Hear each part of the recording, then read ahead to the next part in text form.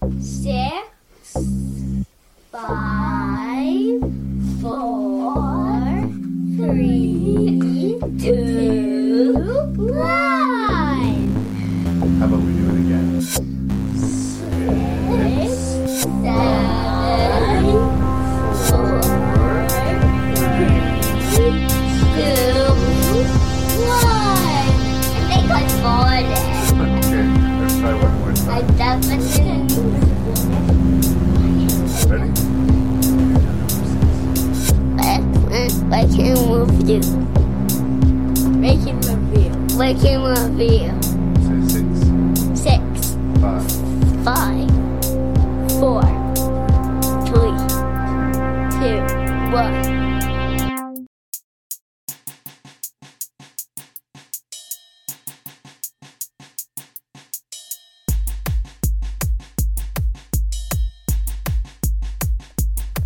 Hello, you have found your way to the 244th episode of Rank and Review. This is the voice of your host and random Canadian Larry Parsons. And episode 244 is WTF DMC. What the fuck Director Masterclass. Regular guest, Mr. Jason Dubray of the Shelf Shedding Movie Show, is here to help me talk about 6 unusual films from highly celebrated directors. So that's the meal that you are putting in your ears. We've kind of done a similar episode to this in the past. It's kind of a sequel episode, but they're strange movies from celebrated directors. So Jason and I might go on a little bit. So you got a bit of an epic about to hit your ears. But I think worth it. Interesting, in some cases, hard to track down titles that for cinephiles. This one's for those hardcore cinephiles out there. Please send your feedback to ranknreview@gmail.com. That's RANKNREVIEW@gmail.com. Please check out the website at Ranknreview.ca. Check out Jason Dubray's show, The Shelf Shedding Movie Show, and let's get into this.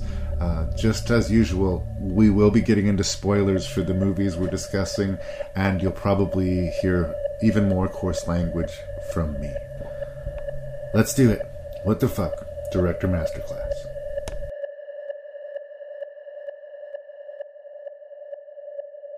Mr. Jason Dubray, he of the Shelf Shedding Movie Show, returns to Rank and Review, and it's always a gift to have you on the show, but I've been looking forward to this one because it's kind of a sequel episode.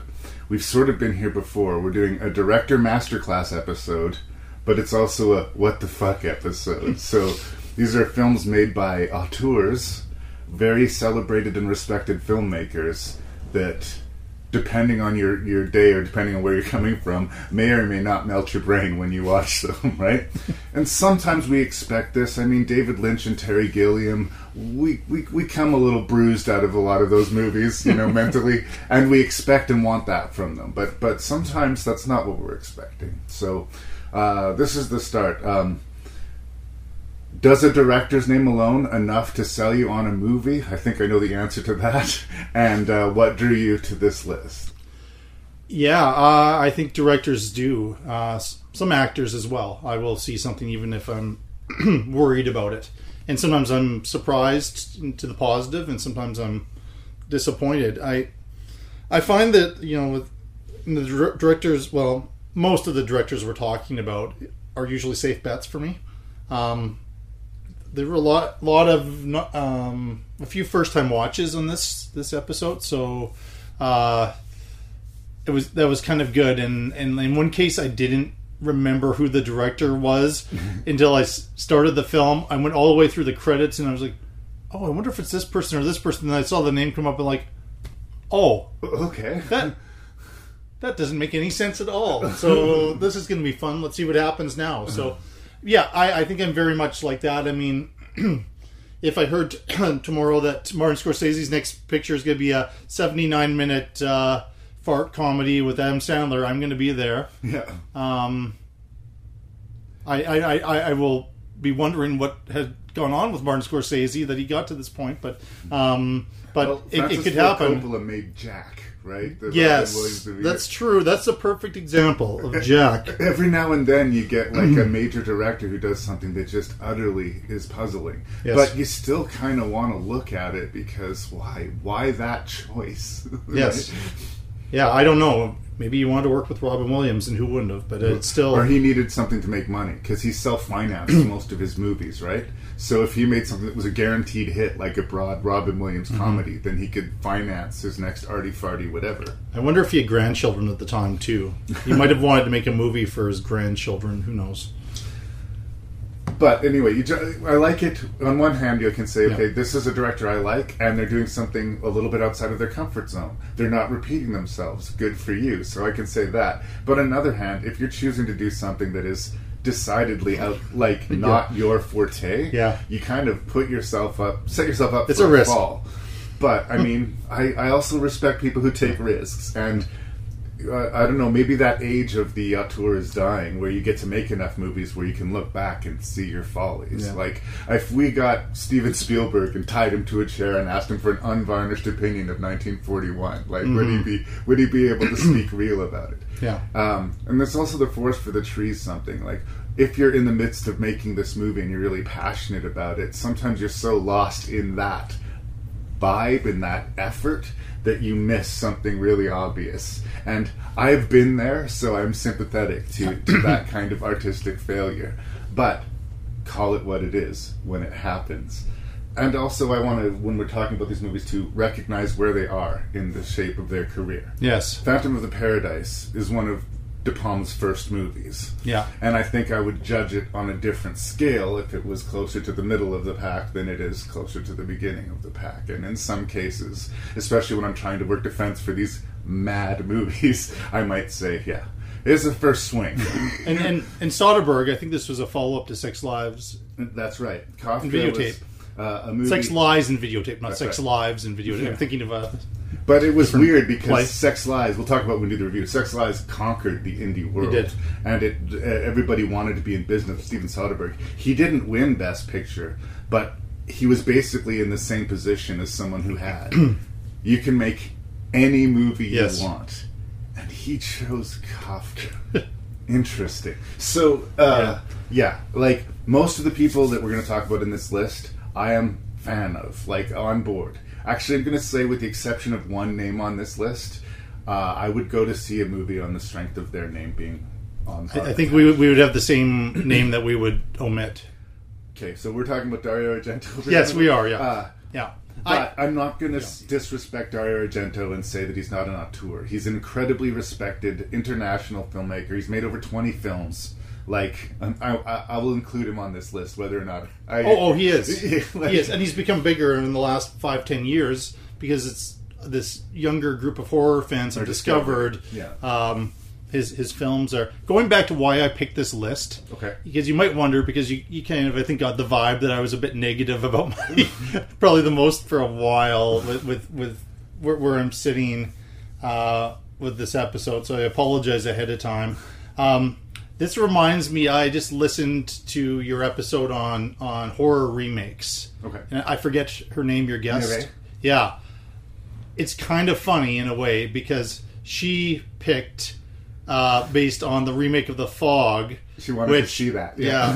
And I heard completely what you two had to say about it.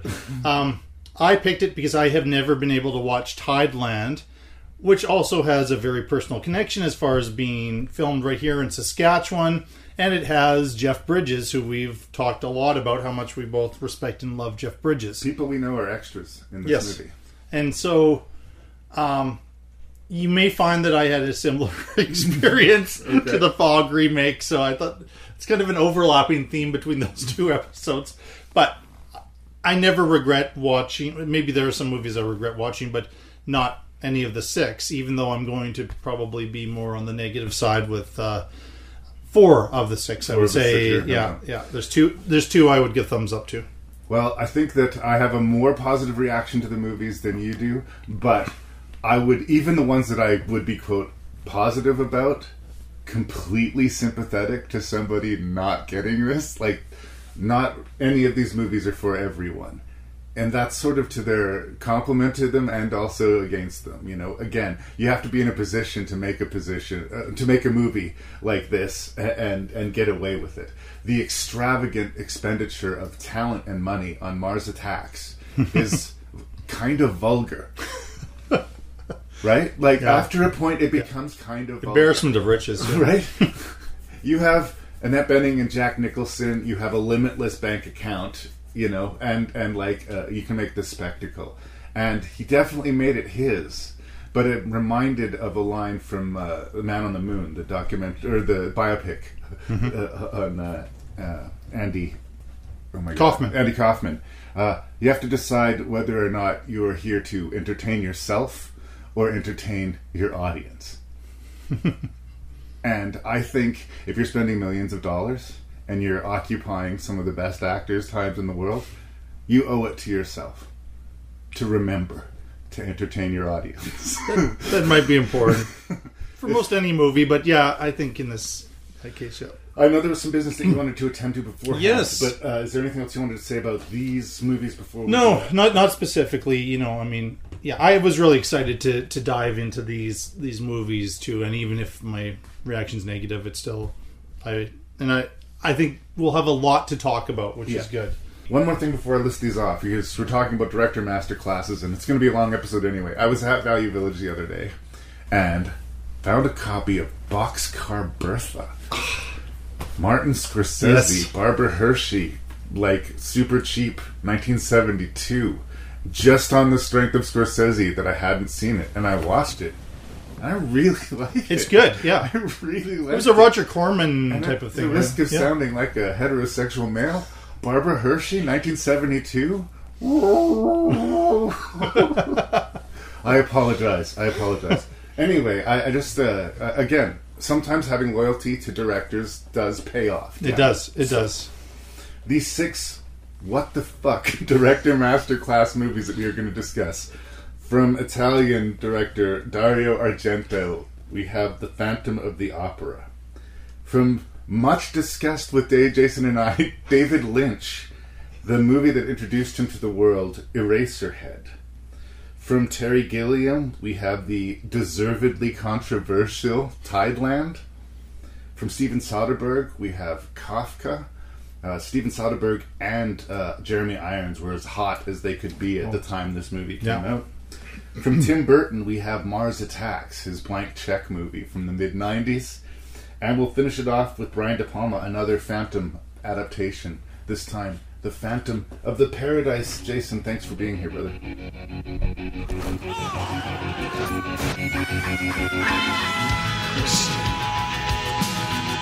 Come to me. He's on the prowl again. Up here in the opera house. They say he loves the underworld. But phantoms don't exist. Saw him. He was listening to Mademoiselle Christine. Your voice fills my heart with divine light. Sing for me.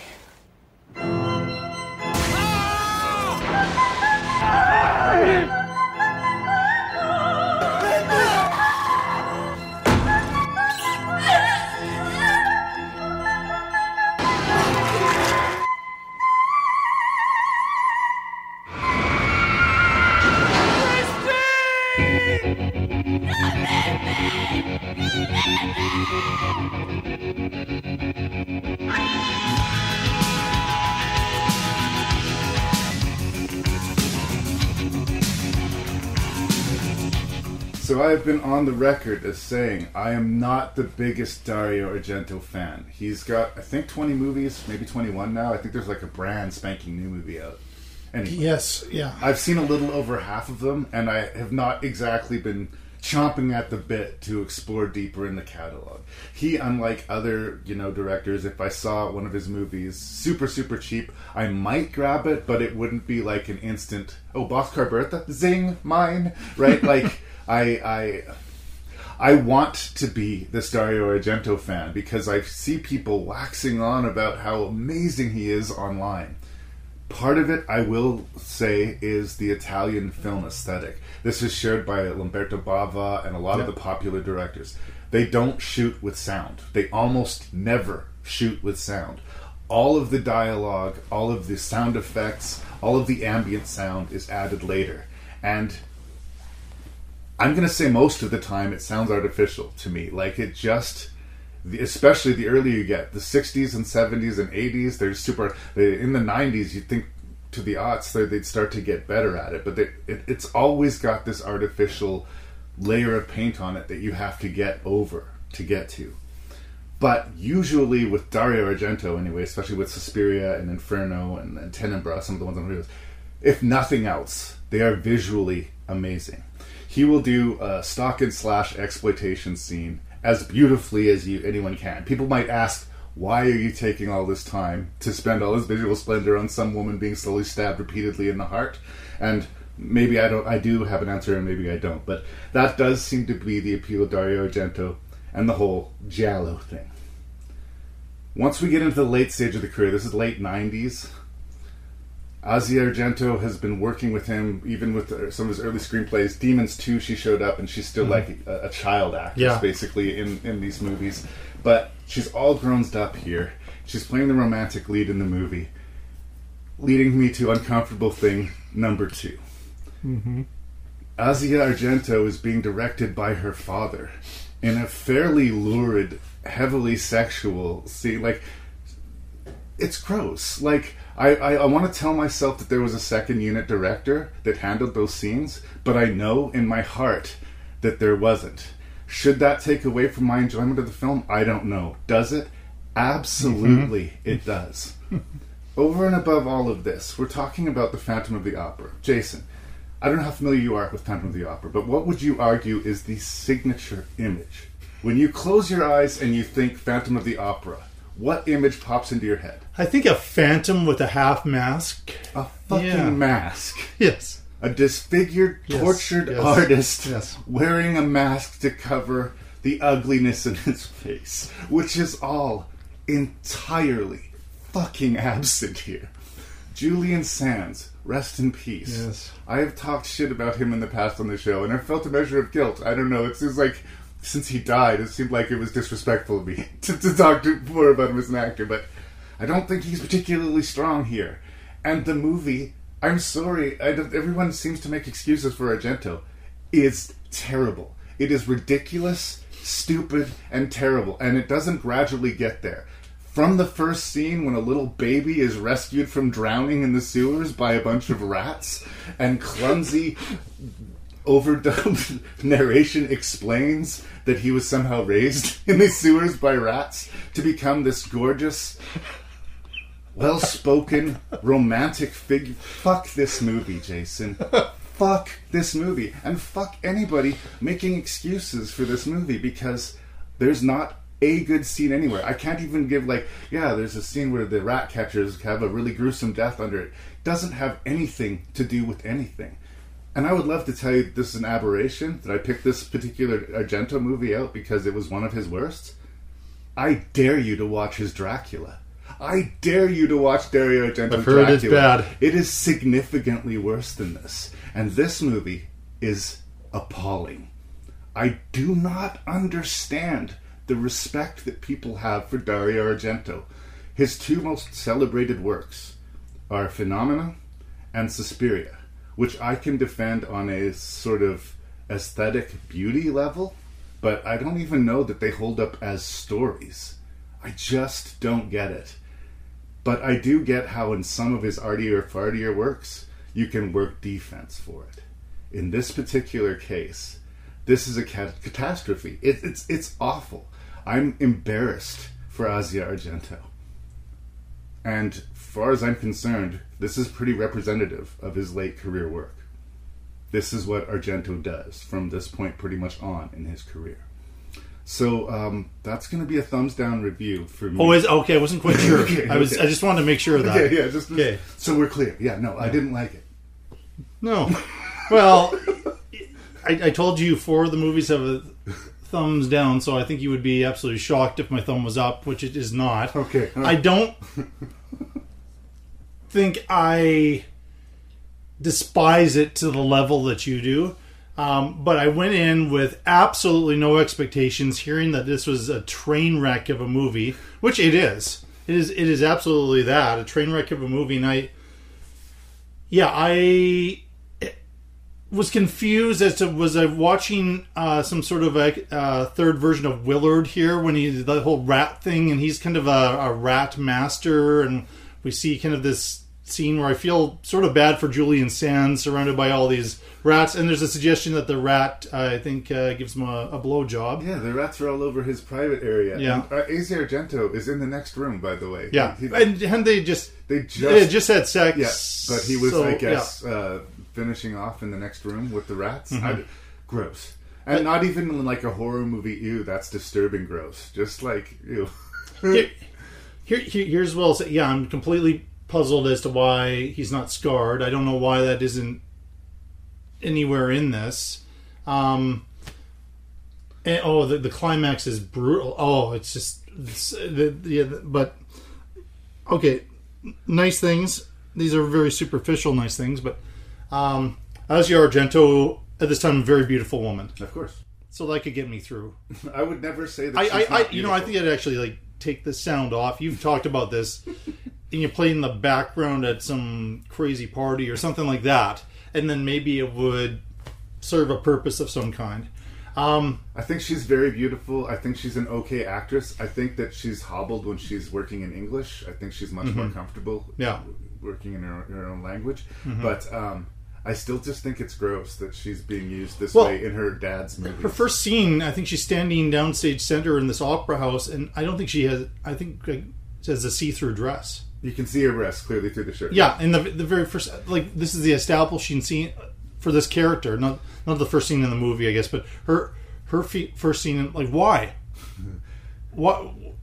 Really, really weird. And the sex scene reminded me of, the Showcase midnight... What was Showcase Review? What was that thing? Red Shoe Diaries type of stuff? Well, yeah, they would have kind of a sex type of movie... And they'd have Red Shoe Diaries, and they'd have a lineup like that. It would be kind of weekends, when I was a teenager. These and sometimes some of the movies would actually be kind of interesting ones I discover later that had a story to them. But but other ones were just for pure exploitation.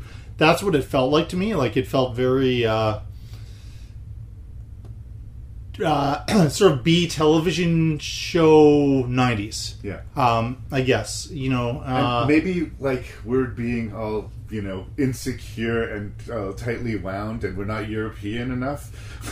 but I think it's gross that your dad directed this scene. I understand Asia Argento grew up on horror sets. She said that smell of horror makeup, she associates it with her childhood. Yes. Right? And so violence and sexuality and stuff like that, maybe not as big a deal to, her and her family as it may be for us, but still, when you're doing the nuts and bolts, shooting... it's a graphic sex scene. I mean, it's not sort of like a...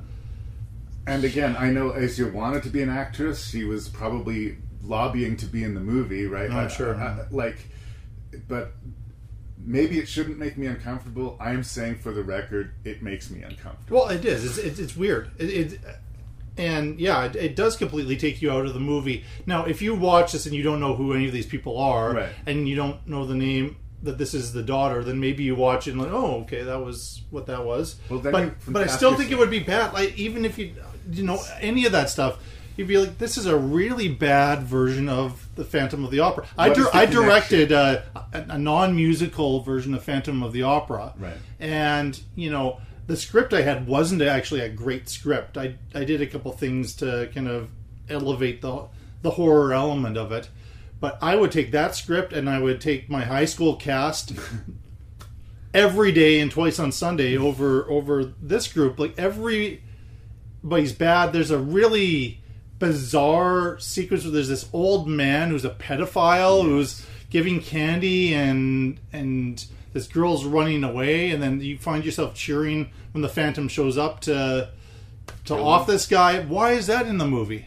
Well, again, they needed to find a reason for us to like Julian Sands, and I guess that was it. But why does she like Julian Sands? We understand why he likes her. She's pretty, and she sings with her boobs showing, I guess. Well, he doesn't like the diva or the which is that's true. Consistent in all of them. Yeah. He doesn't like who's singing the work, but he's not writing the work. It's not personal to him.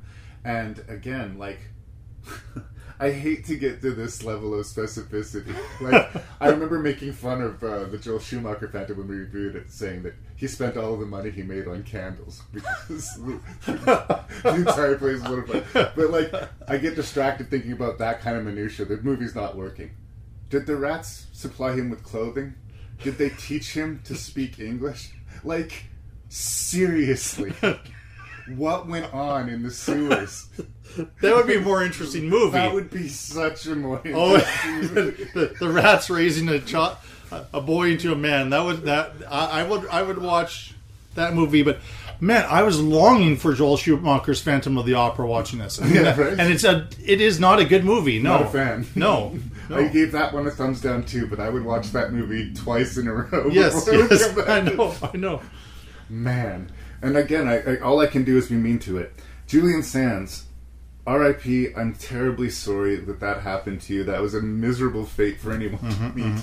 But he's just not romantic or charming in the movie. Like, I don't understand him as a romantic lead. I guess if you took a still frame picture of Julian Sands and he would look like a guy on the cover of a romance novel, like maybe aesthetically he looks the part, but there is no reason for her to fall in love with him other than some kind of evil magic.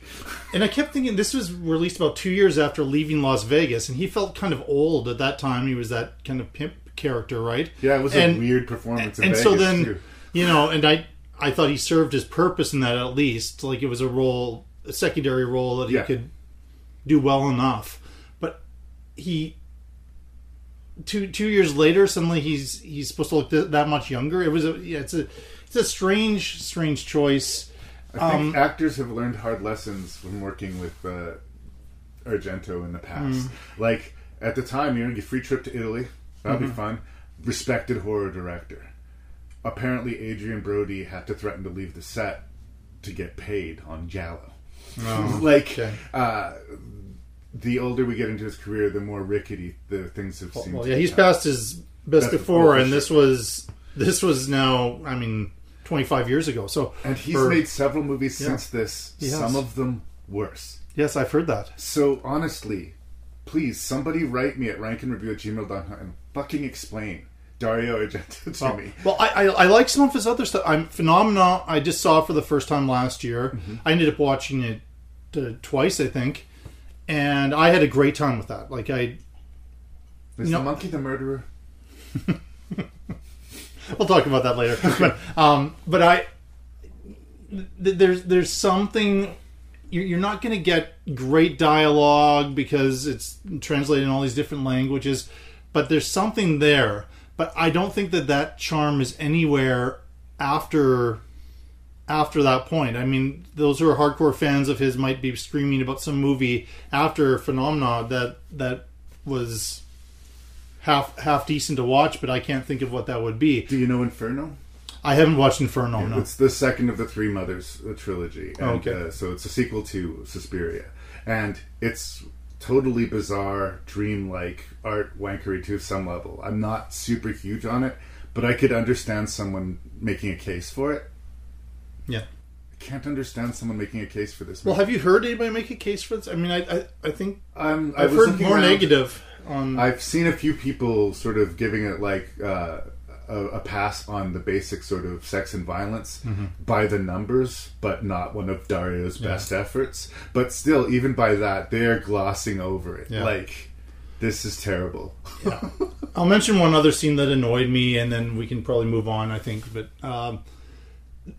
like, after the sex scene, like, he's so charming, and we kind of like the guy, right? But after the sex scene, he turns, and they have this really silly fight, which then he suddenly turns into this abusive villain completely out of nowhere, and she is like a child. Like, her reactions to things, especially towards the end, last thing we hear is her just crying and screaming, but it sounds like a 2-year-old having a tantrum, and she has this this temper tantrum type of thing in reaction to what's. And I kind of get a reaction of like, what's wrong with you? What happened? Like now that you had the sex, now you're gonna, I like, maybe you'd have to be raised by rats to understand. I don't know. I guess so, because even within the scene, there's like 3 different scenes going on, 3 tonal shifts, and none of them make any sense. No, but no. And throughout the movie, it almost feels like you could put the DVD on shuffle. And it would make as much sense. Yes. The scenes could be completely out of order. It doesn't matter. And again, we get to the climactic point of the movie. The Phantom is being shot, and he's going to fall into the water, and she's screaming, "My love, my love!" And I'm screaming, "Roll the credits, roll the credits." And they're going to kill her too, right? Because she had sex or something? Is that right? They were chasing after her. Because there's some line like, "Oh, they're going to kill you," and then like the other guy, for reasons I don't understand, is helping her escape and rowing off with her, knowing full well everything that's gone on. And how does he feel being in that boat? And she's like, "Oh, I'll never love anybody else again." Like, again, they failed in making the villain of the piece the villain. He just seems like a guy caught between stuff outside of his control. Oh, and. Again, I want to end this review because it's going on for too long, but there's an unintentionally hilarious scene where this guy runs out on stage and calls her the devil's whore in front of everybody in the opera house. Right. And man, if there were more scenes like that were that unintentionally hilarious, I might be recommending this movie. Maybe the orgy scene would be one for you too. Yeah. Boo.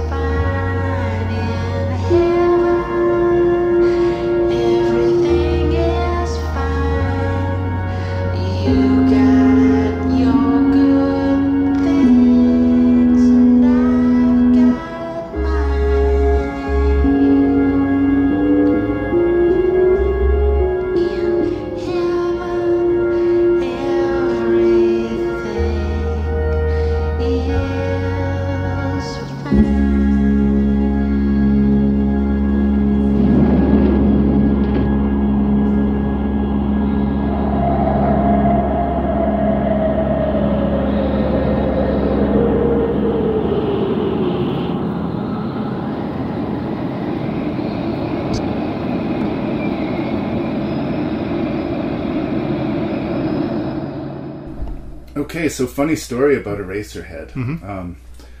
My wife was pregnant with our first child, and I believe I was working. There was some reason I was occupado, but she and another friend of ours were going to go check out a midnight screening of this movie, Eraserhead.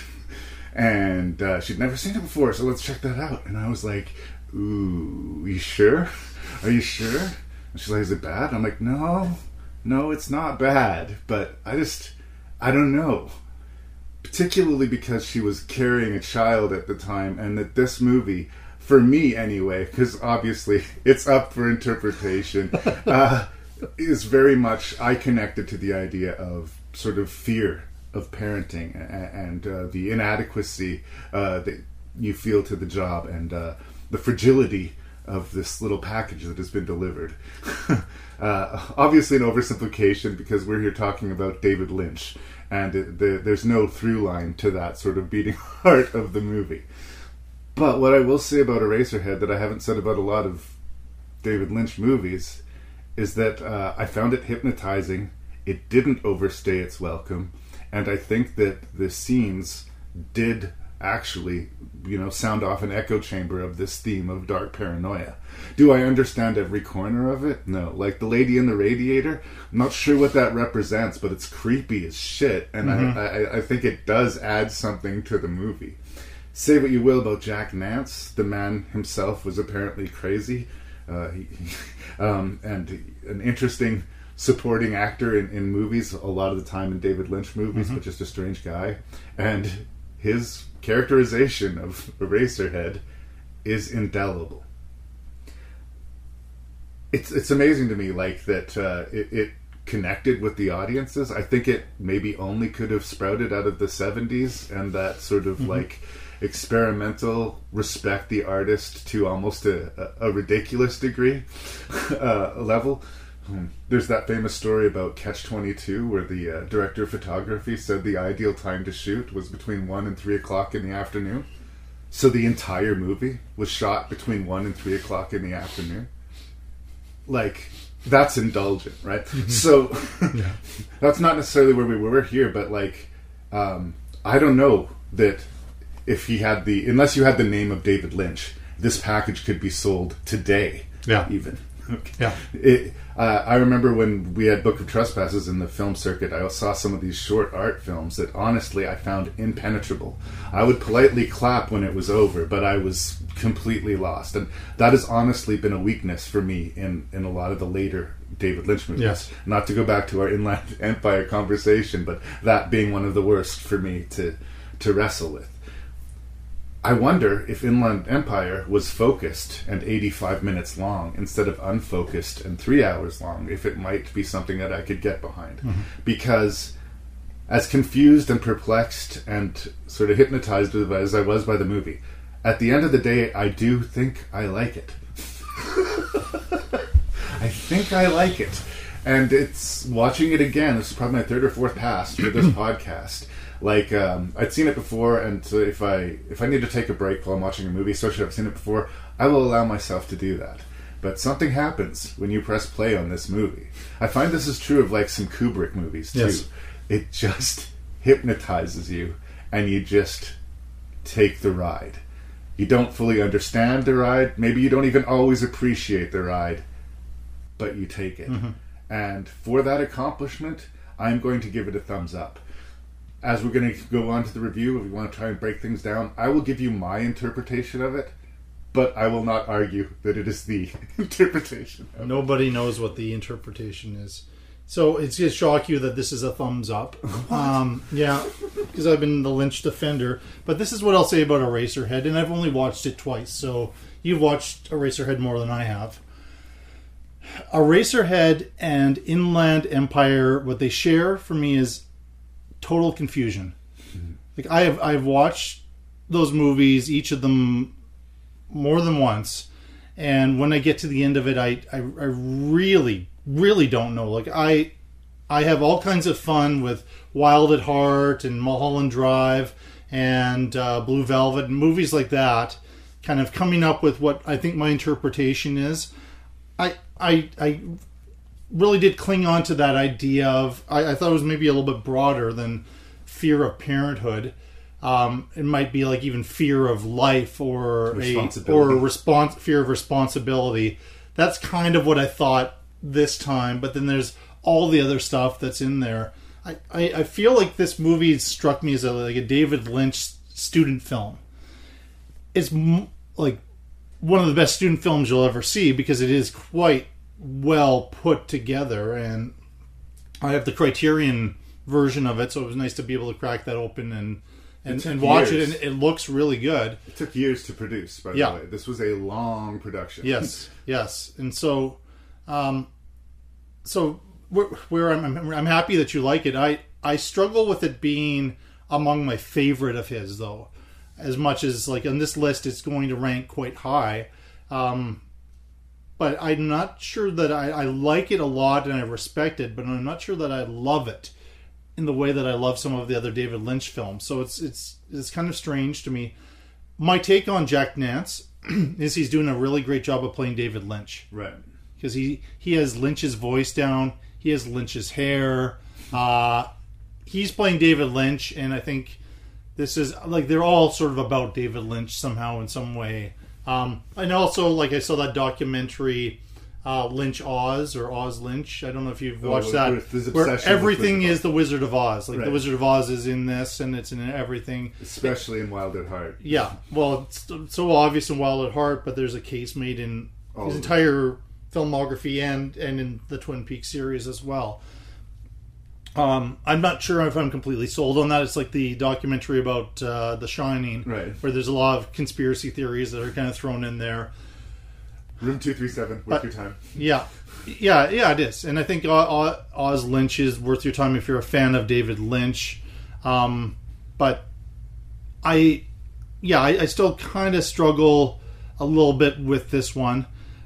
But I would say, like, maybe, I don't know what was going on with him at the time. Did he have a kid? Or Jennifer Lynch was brand new when the project started, and she was probably 4 or 5 by the time it was finished and out in the world. So the writing of it might be about her as a baby. And the timing works out well for it, but again, I don't know if that's me putting it on there or not. If I was Jennifer Lynch, I might take that a little personally. Well, she, like this little alien thing, gross. Well, here's a crazy thing. Yeah, personal story to my life. A real, genuine, ridiculous fear I had when both of my boys were a baby, but especially Owen, my first boy, was that I was going to drop him. Mm-hmm. That he was going to somehow squirt out of my arms and drop him in like the most ridiculous way, like off of the second floor of the mall or something. He was going to somehow jump from my arms. Mm-hmm. This would never happen. I would never allow it to happen. It would never happen. But it was something that I thought about happening all of the time. And your kid's not going to develop boils on its face and start like wailing like a sick dog. Mm-hmm. But what if they did? How helpless are you to do anything about it? And for some reason, it's all about him. There's that really awful dinner sequence where he goes to his girlfriend's wife's house or whatever, and the level of animosity that is being thrown towards him just for existence. Like, this is your fault, this happened, you better own up to it, God damn it. And like, she's not necessarily getting, you're the kid gloves, you're precious and pregnant and blah, blah, blah, blah, but he is the villain of the piece somehow. You had sexual relations. That's right. And he feels like this is right. He is the villain. Mm-hmm. And that somehow that this burdenous child, which I'm sorry is how it's portrayed, is somehow like this curse that he has to do. The woman sort of vanishes from the picture pretty quickly. And it's all about him dealing with this child and him kind of going insane. The whole world was insane to begin with. Yeah.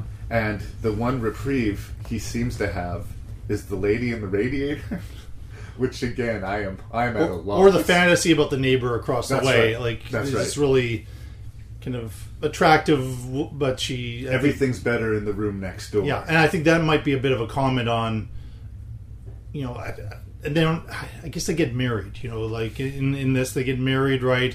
But he's like looking at the possibility of another woman because he has all these responsibilities. And that becomes the fantasy, but that kind of blows up in his face, I guess. I want to go back to this image, because he sometimes will have these repeated images. You'll see it one thing early in the film, and then it takes on a different meaning later. There's that bizarre stuff at that dinner with that mini chicken. That bleeds. And then it bleeds out, and it's this really off-putting, gross scene. And then later in the film, in a completely different context, we get that big gush of blood coming out. Isn't it like doesn't the baby grow, or I'm trying to remember.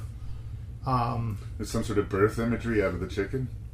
Yeah, but it wasn't a chicken anymore, and right. Yeah, I probably have it written down in my notes somewhere, but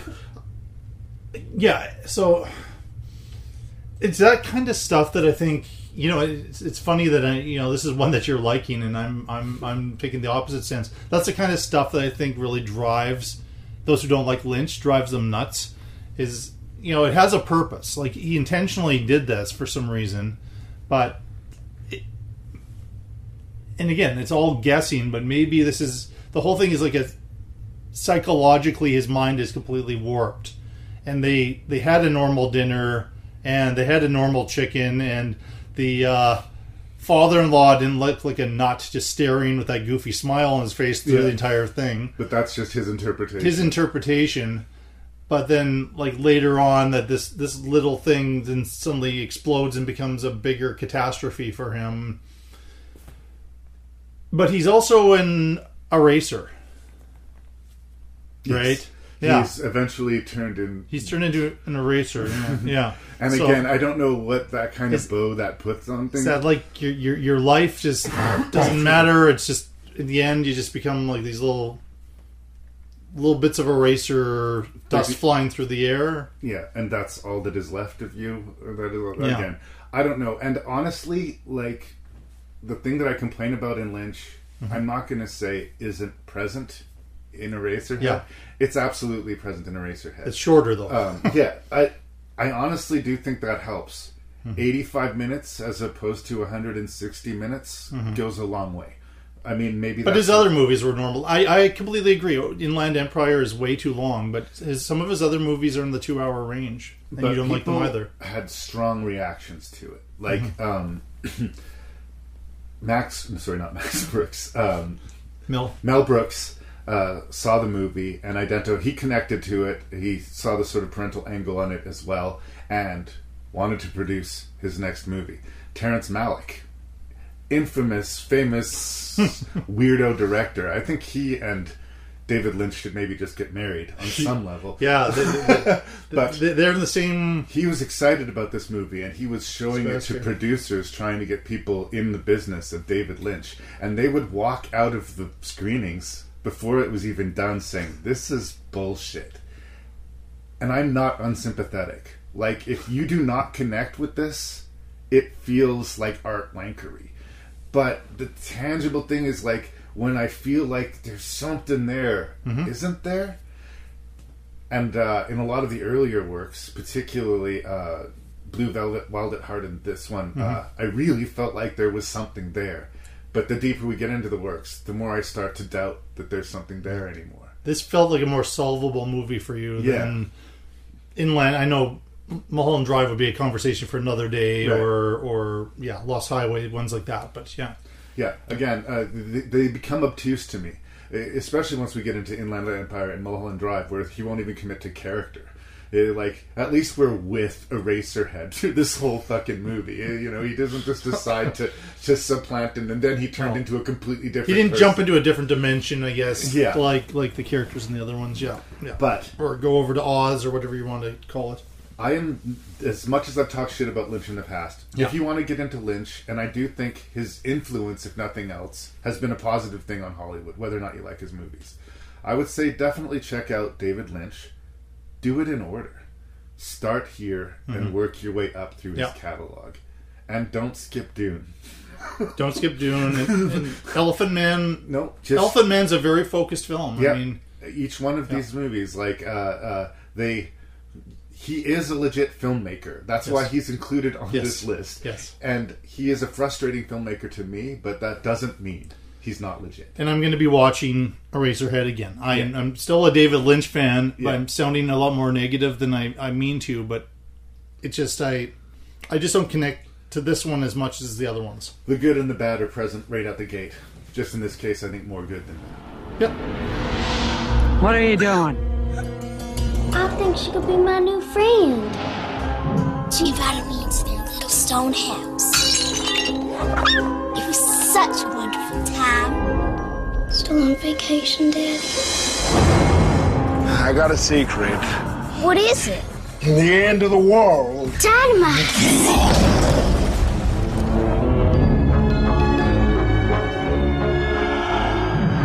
It's not just a dream!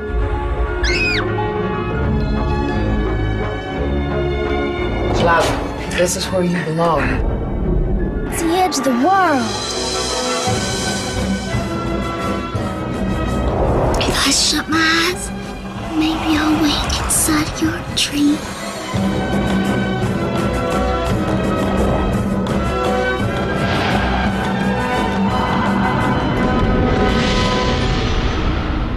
Part of the thing about having a podcast is people will regularly ask me really, really difficult questions, like, what's your favorite movie? And who's your favorite filmmaker? I usually troll people with the favorite movie by saying Tremors.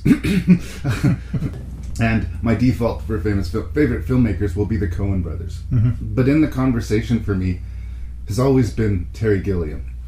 Monty Python and the Holy Grail is one of the rarest movies in the world to me because it is a truly timeless piece of comedy. I feel like most comedy ages poorly, and Monty Python and the Holy Grail will never not be funny to me. And that was one of his first movies. Yeah. And even as a little kid, like, I clocked that. And like, so like I put a flag in the ground. And then there were two other big movies for me with Gilliam. One might surprise you. We talked about it on the podcast before, is The Fisher King. That is one of those movies that shouldn't work for me, but that works so much for me. Yeah. Like that I can't not absolutely get behind that movie. And his accomplishment, I think, of the adaptation of Fear and Loathing in Las Vegas.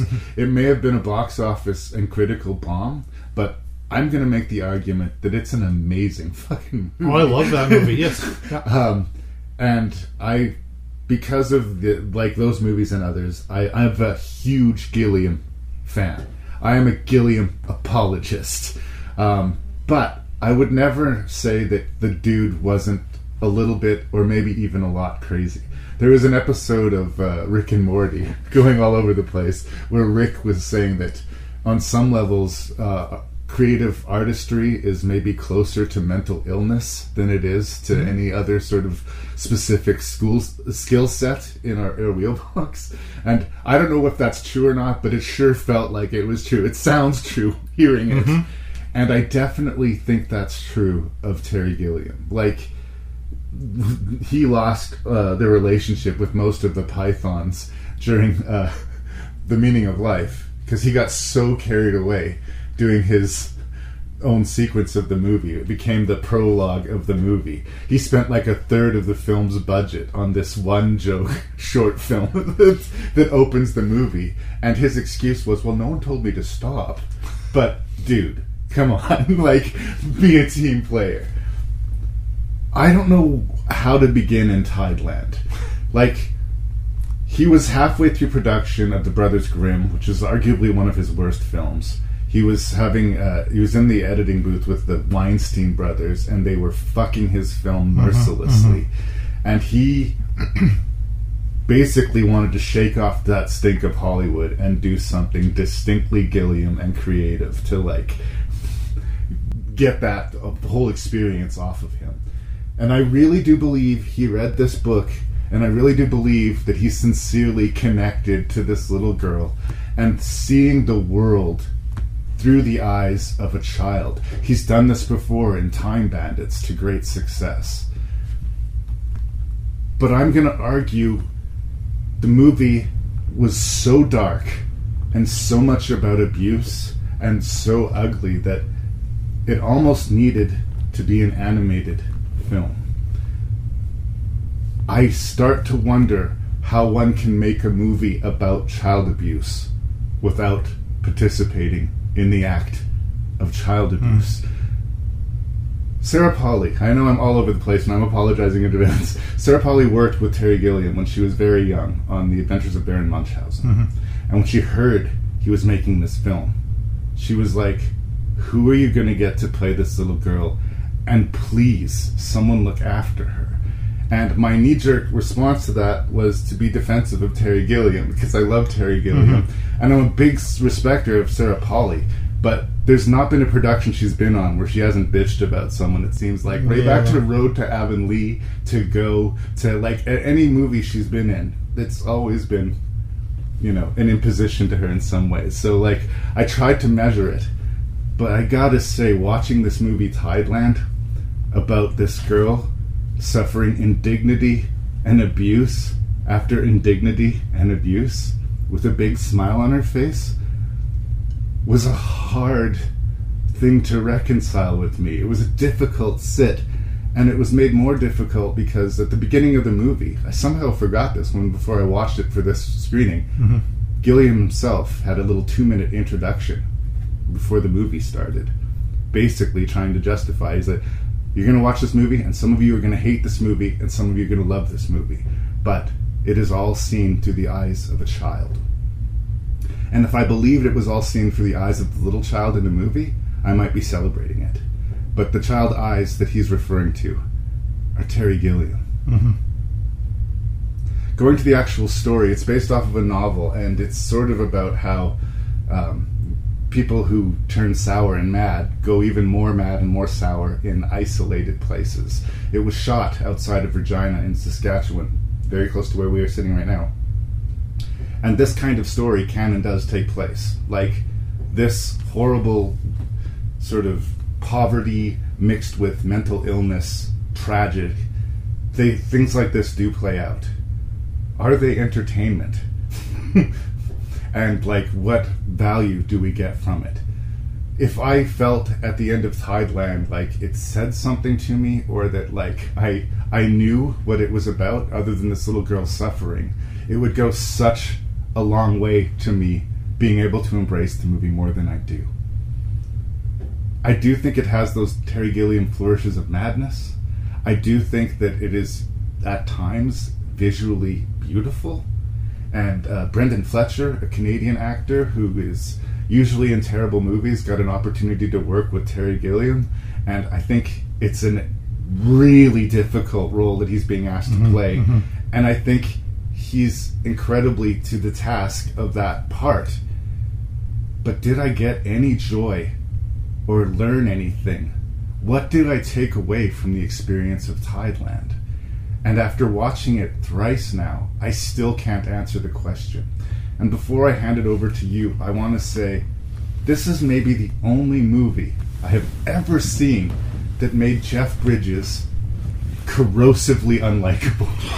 Like, this is one of the most likable people, not just actors, like people. If you see him interviewed, he just seems like a cool dude. He played the dude, right? And I fucking hated him in this movie. I mean, we're not supposed to like him, but my God. Scene after scene of this little girl, you know, we open with her prepping the drug, boiling the spoon and prepping the needle for her surrogate father, and her being repeatedly slapped in the face by her mom for trying to steal candy bars. Because you know the little girl's not being fed. Like, this is where we start. I do not like Tideland, so I'm trying to respect it. But I'm not sure if I'm there yet.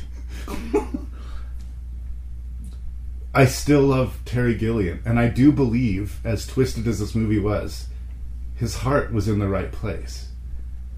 But I did not enjoy the experience.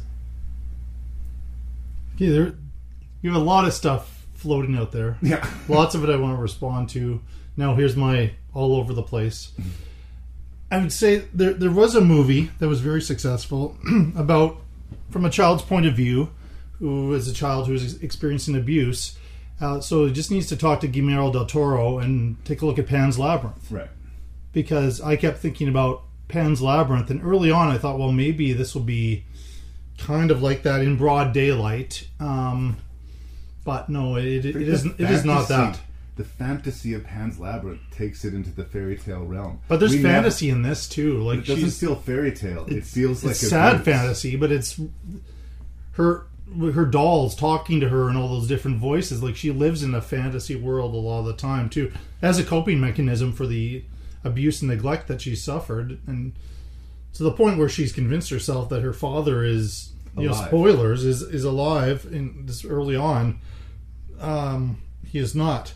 Now here's my next kind of all over the place. We both know Angela Christie, yeah, and she told me a story about being on the set of this, and it's the very first scene I think that we see. I didn't, in my version, have Terry Gilliam apologizing for his movie or whatever this was, which might have gone straight into even the concert show that has people that we know. Yeah, this concert scene, and so she said, I've always disliked Jeff Bridges. I said, Jeff Bridges, why?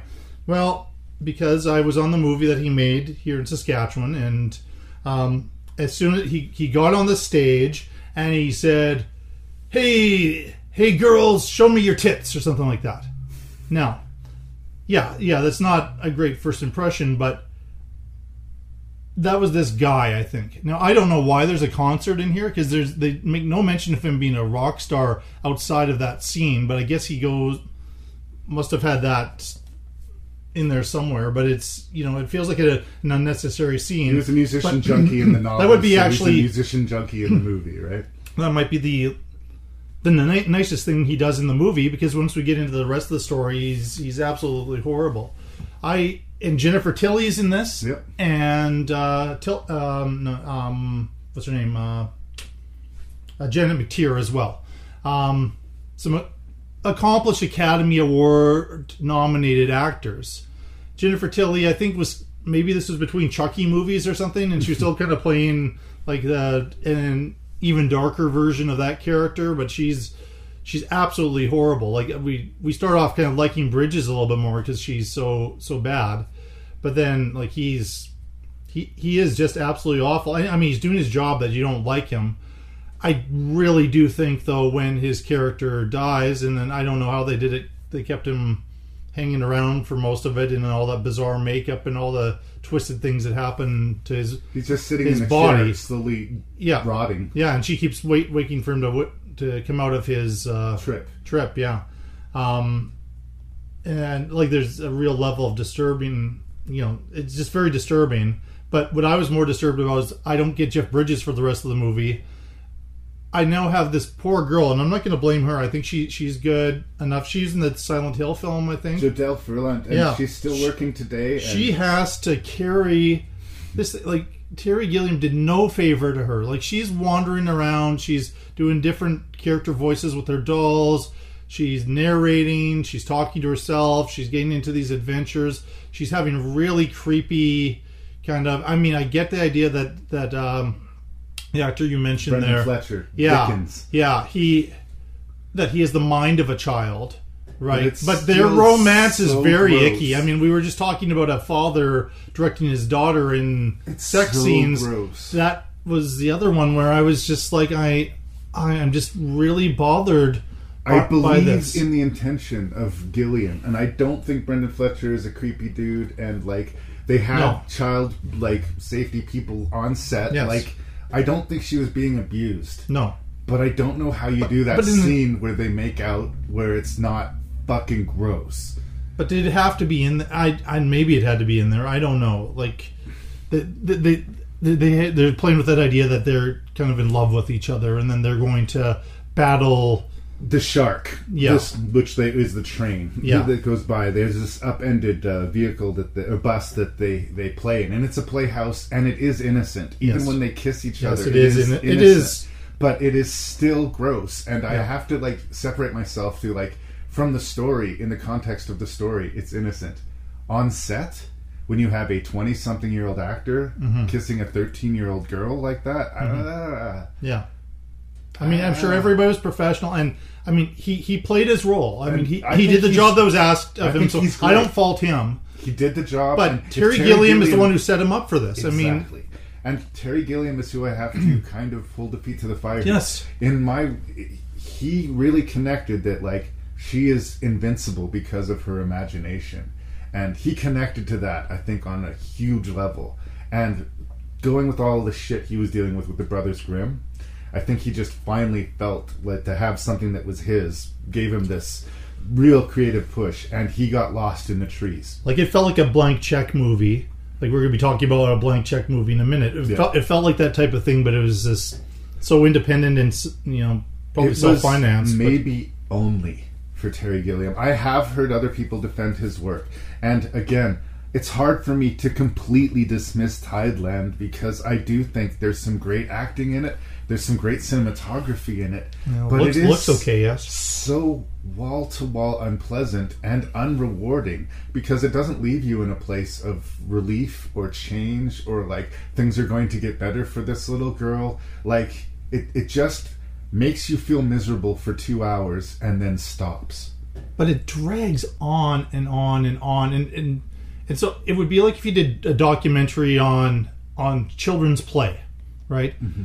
But instead of doing any cuts at all, you just keep the camera on the children for a solid hour while they go and play and they're in their worlds and whatever. And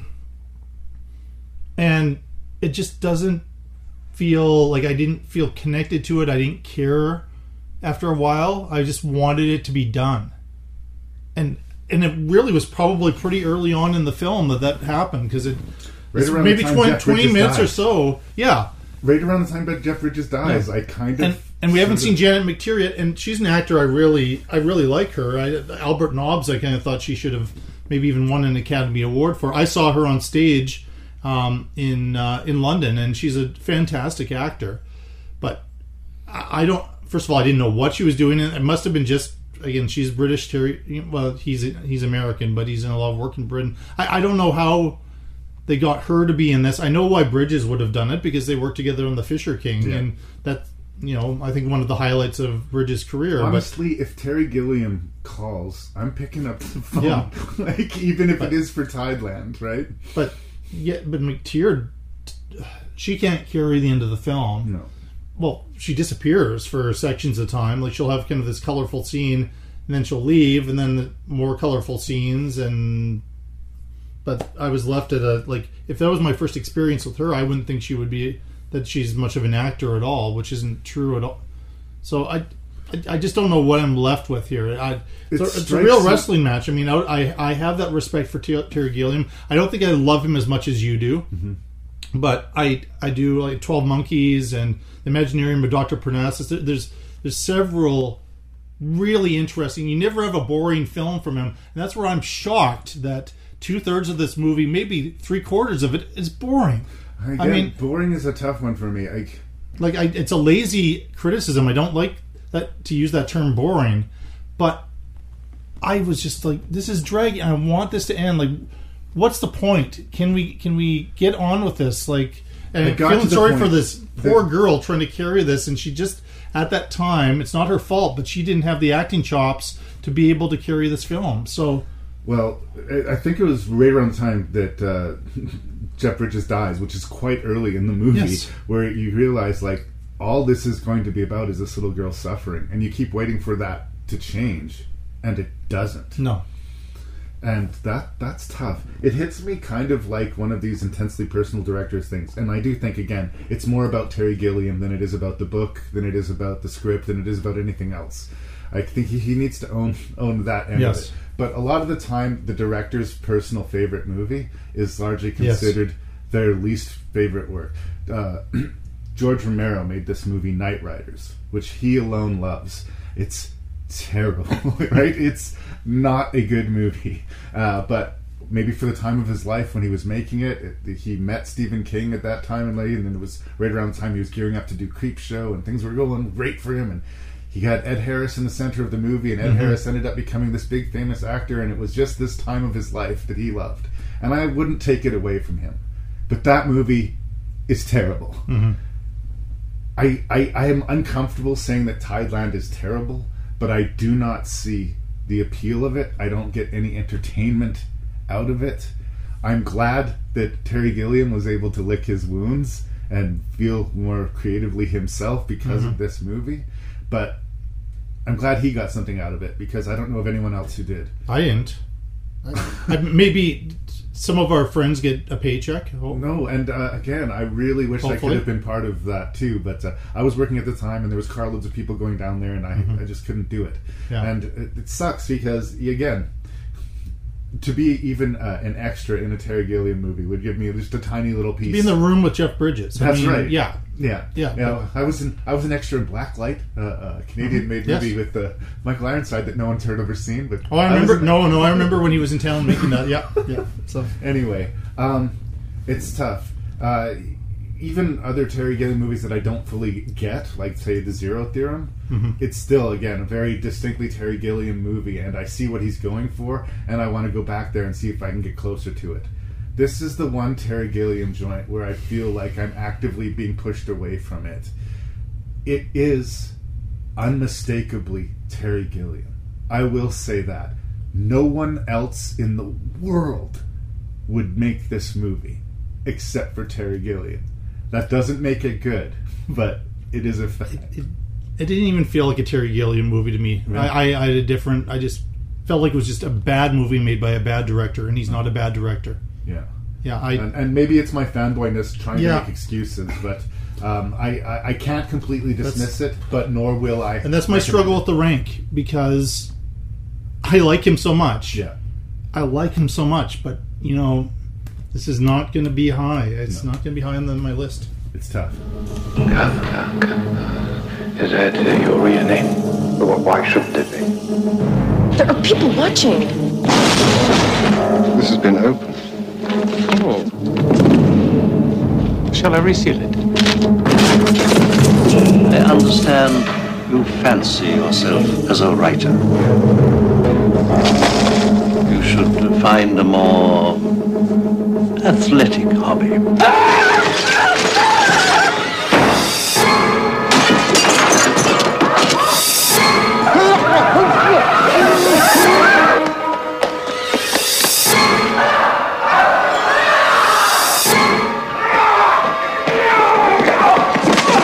You don't belong here, do you? Academy Award winner Jeremy Irons is Kafka. To solve a mystery, he will enter a nightmare. Kafka, directed by Steven Soderbergh.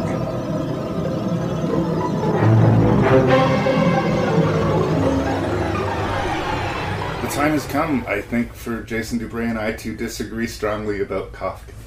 Because I think Kafka is one of my very favorite Steven Soderbergh films. And I know for a fact I'm in the minority about this. Lem Dobbs is the screenwriter. He co-wrote Dark City and The Limey, another fan-fucking-tastic Steven Soderbergh movie. And it's one of these cool literary things. Maybe it appeals to the English major in me, where it's not exactly an adaptation of a Kafka work. It is a Kafka-esque story starring a guy named Kafka, who we can, make the jump, is Kafka himself, and this is going to be the inspiration for all of his work.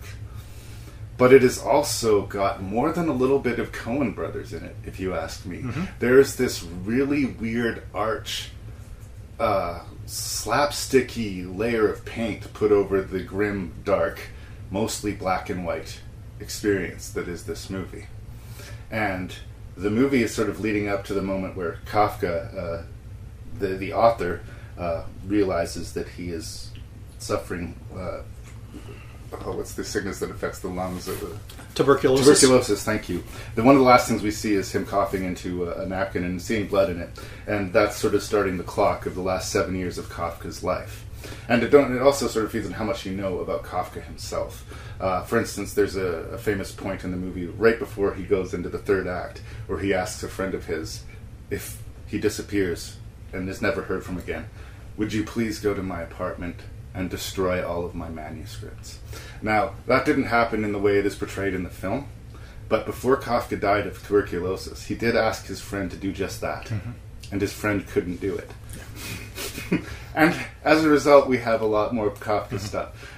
Very few of his famous works were published while he was alive, but this whole idea he had of the paranoia and of like the system having cracks in it that are sort of weirdly obvious, that everybody not only like walks by but seem to walk in, is really interesting. And the way that Lem Dobbs and Steven Soderbergh allow some humor into it so that it's not this completely nihilistic evil thing. Because the basic story is a friend of Kafka's goes missing. He goes to investigate it. He finds out who did it. They're going to get away with it.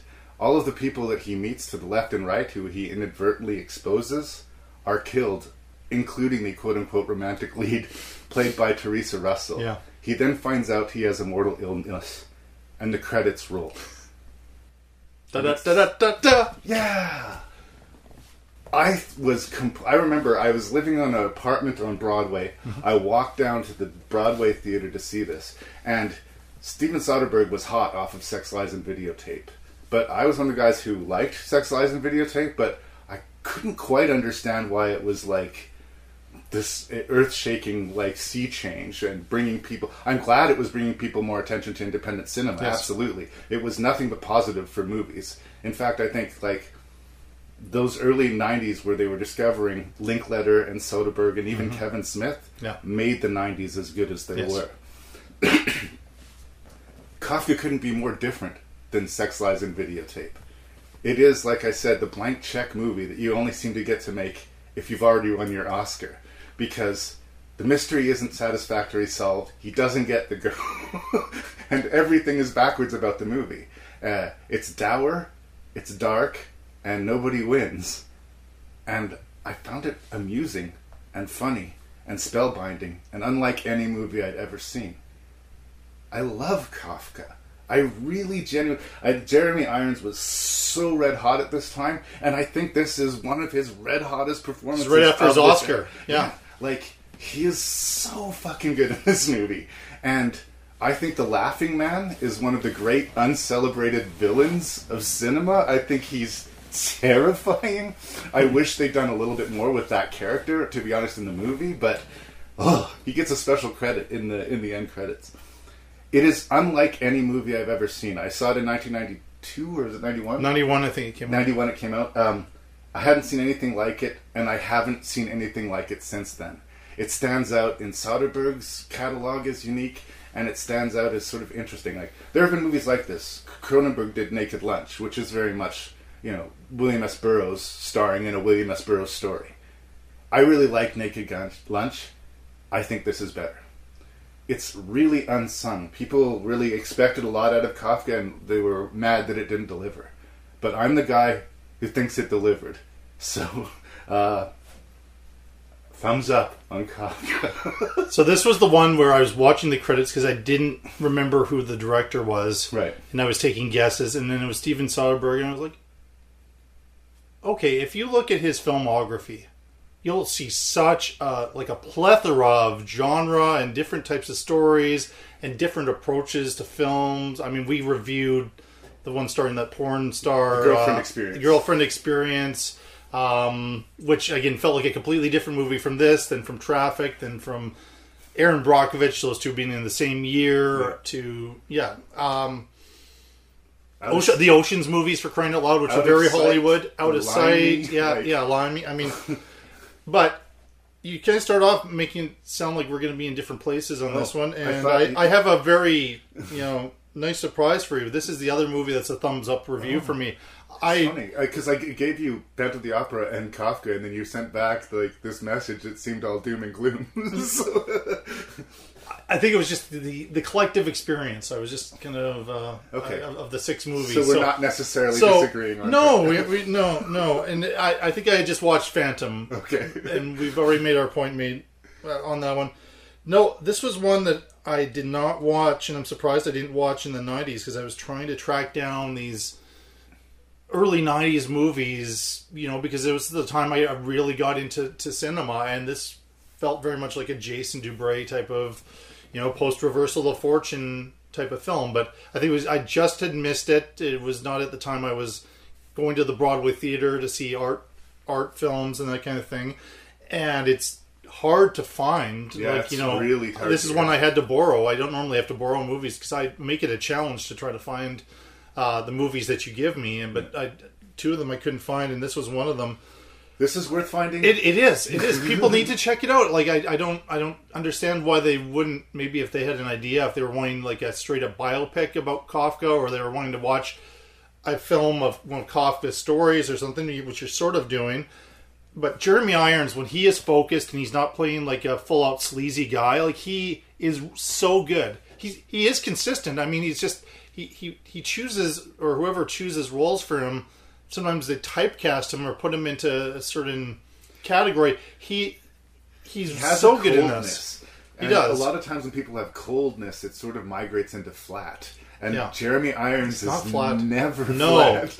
No, but he's not comfortable in the world he's in, and this experience says that I've now joined the world and I want to live. Leading to the sad irony that he's not going to be able to live much longer because he has tuberculosis. I mean, there is that kind of darkness in there, but terrific. Alec Guinness is in this film. One of his last movies. They probably would have been. And then I was looking at the cast. Oh, that person. Teresa Russell. I mean, she's one. There's some of her movies I've never been able to see that I would love to get a hold of. I always love seeing her in movies. She, I guess it's not really a criticism. She doesn't have enough screen time because of what ultimately happens there. But I do like their back and forth, and that kind of would be romance, but also the fact that she's very much leading this kind of this revolution, and she, doesn't seem too afraid of things. I think it was a good role for her at a time. I'm not sure she was getting great roles, but right. Yeah. Well, it's interesting because as Kafka is weaving through the different suspects and the revolutionaries and all the different characters in the story, he's kind of inadvertently pulling these threads and exposing these people. Yes, he is, yeah. He doesn't mean to do it, but he causes a lot of collateral damage as a result. And there's a little bit, I don't want to overstate things, but there's a little bit of No Country to Old Men to this movie, in that, like, it seems almost designed to not fulfill what you expect of it. In another movie, his best friend disappears, they end up finding a body, and Kafka gets to the bottom of the case, and evil is punished. Nothing like that happens. No. He gets to understand what was going on. He knows why his friends died and all these other people died, but that's as close to a win as he gets. What did you feel? Because I know a lot of people thought this was way too arty-farty, but I loved it. When he finally breaks into the mansion, the big palace on the edge of town, where all of the decisions are made and all of the Machiavellian plans are situated and directed down in the town, it slowly migrates from black and white, which we've been seeing, this really noir and beautiful pastiche, to full color as he's finally inside and able to see what's going on. A lot of people thought that was a little ham-fisted, a sort of a reverse-engineered Wizard of Oz sort of thing, but I liked it. I love that choice. And like Soderbergh too, and we would see this throughout even some of his prominent films about 10 years after this one came out, would have this where he had this way of having this really interesting photography, but make it still look like he's an independent filmmaker shooting his first film. So the black and white, it looks great, it's beautiful, but it's got this graininess to it, which is really kind of cool. That makes it seem like this isn't polished, this isn't Hollywood. And the black and white, I was into the story enough that when it leapt to that, I was like, oh, I was a little bit of a jolt and like, oh, what a clever idea. I wasn't thinking, oh, this is, he's so full of himself and whatever, indulgent, and I didn't get that at all. I like that choice, and I like the reverse, when, all the stuff that happens there in color, and then when we get out of it, then we're back to that, and that there's something comforting about that, getting back to that black and white. Yeah. Almost feel like you're a little bit more safe at that point. You're not really safe, but I really enjoyed that choice. If that's one of the big points that where it gets criticized, I would disagree with that one. The colorful supporting players. Joel Grey plays this guy Burgle, who is the administrator of the office. He's just one of these administrator guys who you just hate, but it's a really, really, really good performance. Oh, he's good, and that was a perfect role for him. The two assistants that Kafka is assigned are these two bubbling, and that's hilarious. Like, that stuff is funny. They're Chaplin-esque and goofy. They seem like they fell out of the Hudsucker Proxy, and somehow in Hudsucker is what I was going to say. Like, it reminded me of Hudsucker. Yes. But I think the movie needed it because of the darkness. These little moments, which maybe seem like they're discordant, that certainly doesn't seem to show up a lot in Kafka's work that I have read. I'm not going to pretend that I'm a scholar when it comes to Kafka. I've read some of his short stories, and that's all. Yeah. But I don't remember seeing that in there. But I was really grateful for having it in the movie. But it has a great payoff. It does. It has a great payoff. I'm not sure I want to even spoil that for people, because not many people have seen it. But the other one I wanted to mention was The Laughing Man. I can't find it in here, but he got an and credit when they did the scroll as the Laughing Man, and he doesn't have any dialogue in the movie. He's one of these people. They've been doing experiments on people's brain. He's clearly been lobotomized and has been addicted to this substance. Yes. And they tell him, "Go kill that guy, and you'll get your fix."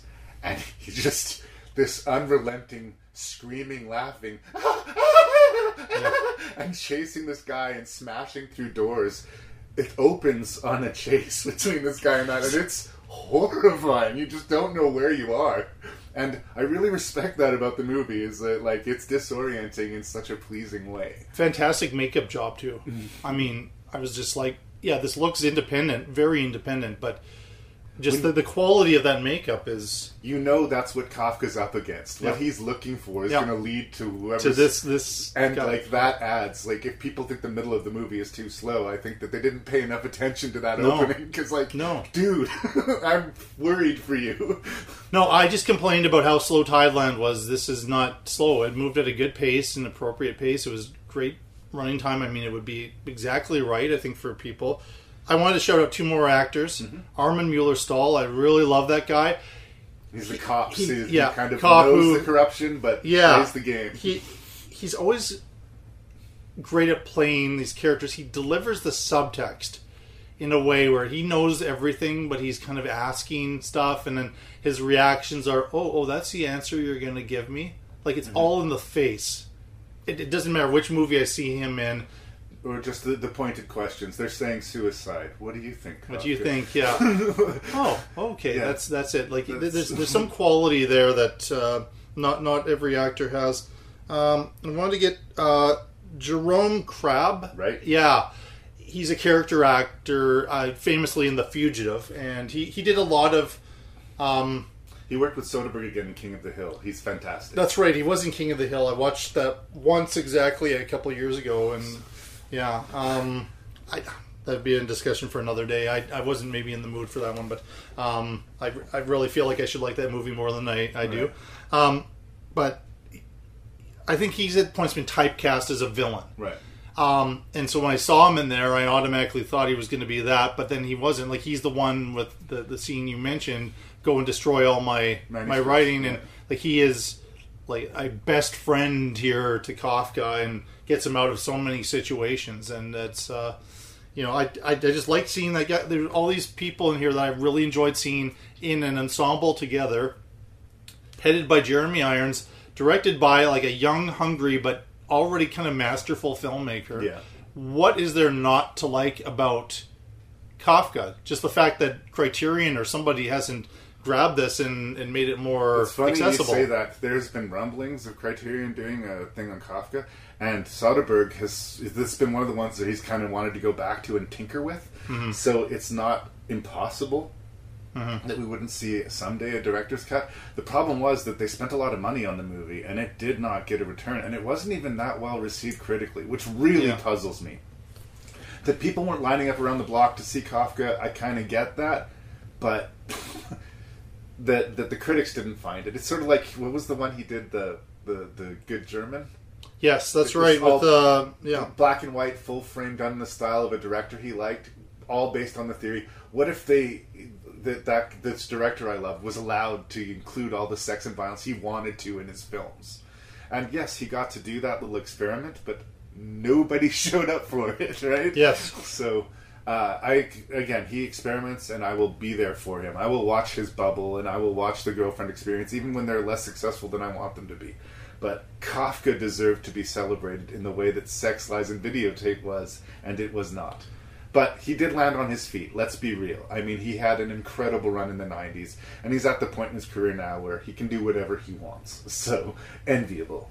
I'm just looking, and this might be a false memory I have. I feel like either Siskel or Ebert put it on their top 10 list, but maybe I'm... Mostly it was dismissed. The other thing that I wanted to mention as maybe something against it, I love Ian Holm, and when this movie had come out, Ian Holm was, a known actor, but it was, before the Lord of the Rings and before he'd had the level of exposure, especially on this side of the ocean. There was something about Ian Holm, the second he showed up in the film, you're the bad guy. Oh, he's really friendly to Kafka, and he's going to show him the way there. And I never trusted him for a second. We saw him before. Like, there's a shot of him talking to the henchman dude before he gets into that situation where, this is not going to turn out well for Kafka. Yeah. In which case, I don't know why they bothered with the subterfuge. Yeah, but and that's not even really a complaint. Well, the audience knew. I don't think Kafka knew. That's right. Yeah. So, I'm happy to see him in it too. But it wasn't a lot of him. I guess there's a big climactic sequence, and there is kind of what happens to him is kind of over the top. Some people say that the climax is maybe a little bit, again, it gets all color, and it has sort of a more conventional teetering gravity, someone's going to fall through some glass type of climax that's maybe more conventional, but I don't know. There's nothing really conventional about this movie. It felt like a kind of one of the fun Coen Brothers types of, the right amount of big. I don't think there was a problem. It was a false memory. It wasn't, Kafka wasn't on either of their top 10 lists, but I don't know. He might have been on my top 10 list if I had been a full-on movie critic at the time it came out, because you you're right. I mean, maybe I'm glad that if you felt you were the only one in the world who liked this movie, that I can join in and give you a high five on this one. But because I gave you the couple of movies that you couldn't get your hands to, and then you sent me a text saying I'm ready to record, but this is going to be a tough rank for all the wrong reasons. And I took that to mean that you did not enjoy those two movies, and I just sent you. And there's other movies we're talking about that I'm glad, because there was a time where I really felt like I was the only guy who liked this movie. There's two of us at least, so I really like it though. Like, I would hate to have to be put in the position of ranking Soderbergh movies, but it's up there for you. It would be up there. Yes. As we must learn to dance. Girls, get out! To a new tune. Jack Nicholson. Whoa. Why can't we all just get along? Glenn Close. Kick the crap out of them. Pierce Brosnan. What, in your view, are some of the things that the Martians can teach us, Professor? Quite a lot about Mars, I expect, Natalie. That means Danny DeVito. You want to conquer the world? You're gonna need lawyers, right? And Annette Bening. I think they've come to save us. From director Tim Burton.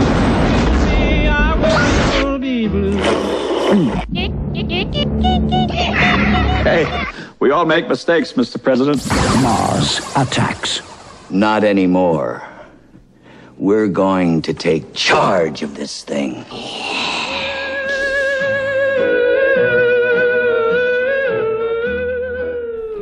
So let's talk about Tim Burton. I have been a long-standing Tim Burton fan by sort of migrating into a Tim Burton apologist, sort of migrating into, okay, well, remember when Tim Burton was considered a cutting-edge, like, one to watch? And I guess you can't live in that place forever, fair enough. We talked about how Kafka was Soderbergh's blank check movie, or his, quote, Oscar do whatever you want movie. Mars Attacks feels like this for Tim Burton, just for the amount of money that was spent on it. He originally wanted to do it with stop motion, but for the creatures and the effects, but that was deemed, quote, too expensive, so they went CGI, which ended up being significantly more expensive at the time. Only a few years later, they could accomplish the same effects, millions of dollars cheaply. It's one of those movies that came out in sort of a funnel point of special effects, right? And so some of the effects have aged better and some of them haven't, but the point is that this is all just supposed to be a lark. This is supposed to be like a throwback to cheesy sort of sci-fi movies of the 50s or even earlier, where you can see the wires hanging off of the UFOs and the aliens was a monkey with a box on its head, or and obviously Tim Burton loves this aesthetic. He's gone to it again and again, and it's sort of this throwback dark nostalgia, and I can be on board for it. And I think at 85 to 95 minutes, it would absolutely sustain itself. This is based off of a series of trading cards, okay? It's like pictures of aliens destroying stuff that you'd collect and chew your piece of bubble gum. So it doesn't pretend to be about anything about silly. And you can do that for 80 minutes. I honestly think that, again, we've had this conversation before, and you say a good movie can't be too long, but I don't know. I think that if this movie was more disciplined and reined in, I could be much more behind it than I am. I'm not going to be like this is terrible and a complete waste of time, but my God, half of Hollywood is in this movie. And the amount of money that is being spent on this movie, and like the amount of people, it just feels like it should be a lot more substantial than it is, even though it's just a stupid Tim Burton alien invasion movie. It's just, all of these pieces were good enough, they didn't need to try that hard. And so they didn't. There's something a little bit resentful about, like, you are spending millions of dollars. You are using the time of Jack Nicholson and Glenn Close and half of Hollywood. Pierce Brosnan, Michael J. Fox, Danny DeVito. Yeah. Again, Danny DeVito's a weird one too. What the fuck does he do in this movie? Like, he is nothing. He completely cut him out of the movie. I love Danny DeVito. Cut him the fuck out of the movie. Why is Jack Nicholson playing two roles? because there's too much downtime and Jack was bored and no one says no to Jack Nicholson. I think Dennis Hopper maybe wasn't available to play the role. I feel like that was written for Dennis Hopper and he backed out or something. Also, lean into the bad. Lean into the bad. I think Annette Bening really gets this right because she's giving a really good bad performance. Mm-hmm. Like, her character is so cheesy and so unself-aware and pity I was too late. Like, she is calculatingly giving us a terrible performance in a way that I love it. But then you have, Natalie Portman and Lucas Haas playing things pretty fucking straight. Mm-hmm. And that doesn't work at all. The amount of death and destruction in the movie is kind of surface amusing, but it establishes right away that we can't care about anyone or anything. Mm-hmm. So, when the movie is... It's only an hour and 46 minutes. For some reason, I thought it was closer to 2 hours. It ends up... It's not a good... But it ends up feeling too long to me. It really does. It just overstays its welcome. I smile and nod. Yes, I see what you're doing here. Yes, I like how cheesy that line was. And, you have the severed head of Pierce Brosnan slowly sliding over towards the severed head of Sarah Jessica Parker so they can have this loving kiss goodbye, even though they just met earlier that day. Wow. This movie, is on bath salts. And a lot of the times, I can really respect that. But, this time, I got worn out. By the time that I was ready for the movie to be over, before the movie was over. I'm gonna give it a conditional pass, just because of how crazy it is, and there's no other movie like it. But in a lot of ways, I have actors who I like Danny DeVito and Natalie Portman, who come off as flat and pointless to me. And that is never a good thing. That said, when they steal the ending of Attack of the Killer Tomatoes, and they have this really high-pitched, yodely country song, exploding the heads of the aliens. Sure, that was fun. I had fun with that. And sure, watching all of these famous people get disintegrated was fun for a while. But rein it in, you guys. Rein it in. Because you almost had something here. But in the end, I think you blew a bunch of money. That's where I start on Mars Attacks. Well, I want to finish my quote with, a good movie can never be too long. The other half of that is a bad movie can never be too short. Right. And there's an assumption that this is a good movie. Right. Now, at the time, because I seem to be desperate to quote Siskel and Ebert in this episode, Gene Siskel said to Roger Ebert, and Ebert, I think, got mad at him a little bit about this. He said, Tim Burton is the guy who should be making movies about Ed Wood, not making Ed Wood movies. Right. And it was because of Ed Wood, and it had some Oscar success, and I think, critical success, that I think he was allowed to do this, plus all of Beetlejuice and all of Batman Returns, all of these films that had made a ton of money. I remember seeing this. I don't think I saw it in theaters. I think I rented it and giving it, like you were saying, a pass. Where I was like, okay, well, it works as a kind of a strange 50s B movie. Sure. Watching it to do a critique on it for your show, it's like, wow, this is a really bad movie with super talented people. So this is like one of those ones where, given the caliber of filmmaker and the caliber of this cast, this should be a no-brainer. This should be probably up to the top. Bad. But it's well, some of them do, some of them don't, and I think maybe he was too busy to, help out his younger cast members, because those are the two you said, they're kind of playing it straight. I don't know if they kind of feel like they're the heart of the movie. Or there's the end kind of suggests that or whatever, that they're there to repopulate, or I don't know what, but that romance at the end feels so tacked on. But they're almost like removed because they're seeing all the stupid things the adults are doing, that cause these problems. I think Jack Nicholson is doing everything that he possibly can. I don't completely fault him. I don't like that secondary character, the the Vegas. Yeah, that's. But President of the United States, he does a good job with the president. He has Sure. this really silly speech, and it looks like they play like the Oscar type of music. That scene kind of works well, and then of course it leads to like bad things afterwards. But he knew exactly what he was doing in this movie. I think to a certain extent, Glenn Close knew what she was doing. But both of their from talents story are to wasted. story, it's not, you know. Honestly, Tim Burton, you've got the budget, you got these people, hire unknowns, but then you're sort of in a weird place because then you're asking unknown actors to give bad performances, and that's going to fuck with their career. Rod Steiger's in here. Now, Rod Steiger is a famous over actor. Yeah. Rod Steiger! You know, he's Yeah. almost like he's like the Pacino hoo-ah thing.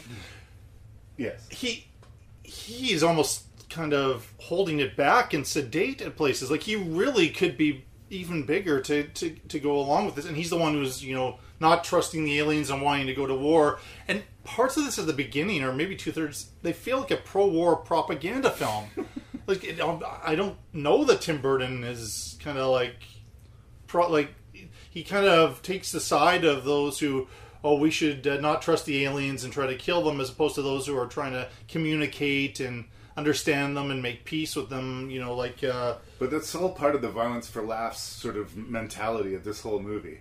One of the first things we see is a herd of cattle running on fire. And it's a joke because it smells like barbecue. Yeah, I like that scene. I mean, it wasn't subtle. What was the name of the town? Lockjaw, Kentucky is where it seems. Right. Like, they have a place card saying Lockjaw, Kentucky. But then that scene's just kind of there, and then they go on to like the main story. I don't know. There's some really good people in here. I love the Pam Grier, Jim Brown story, because awareness of like these great actors of blaxploitation, and they're together. And Jim Brown, you know, I had forgotten what happened to his character, and there's this one moment in there where I think he's dead. I'm like, oh no, this is one of the few people I like that's left in the movie.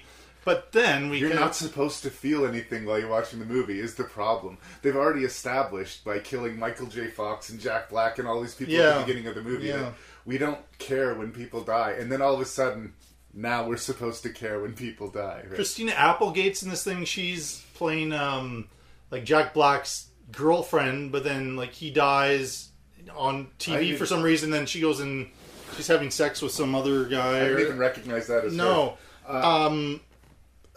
Martin Short. I think Martin Short is very funny. He has a good He knows scene. what he's doing in this movie, I think. There's a scene between he and Lisa Marie.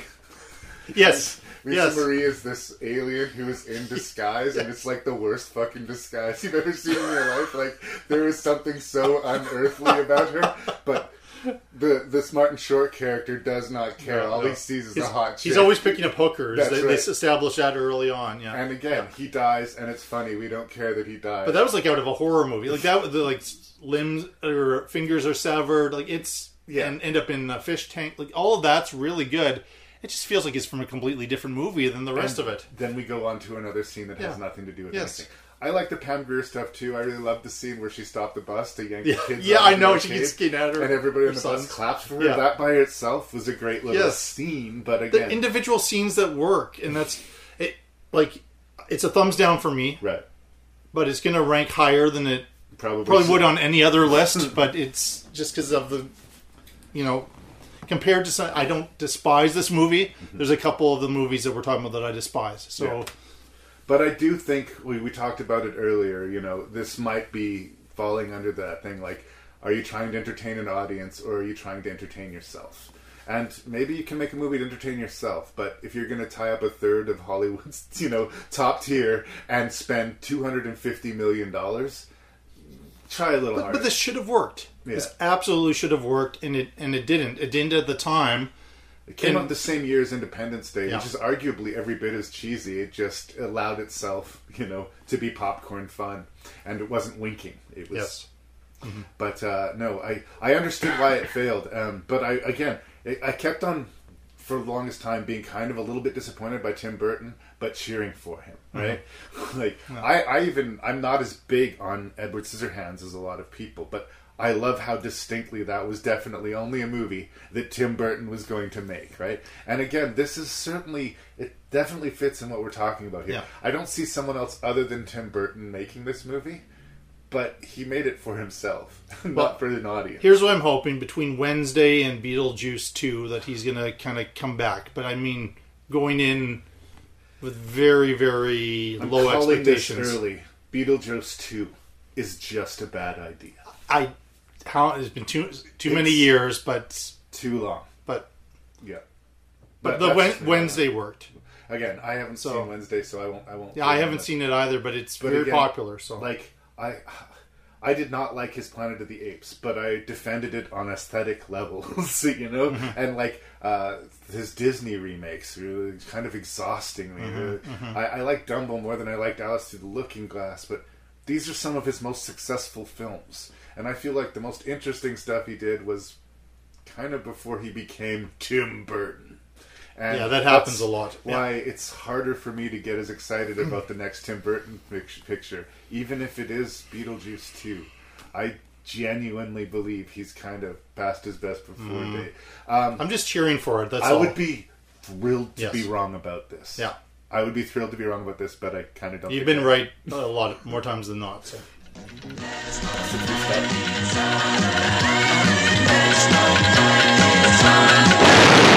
Phantom of the Paradise. My music is for Phoenix. Only she can sing it.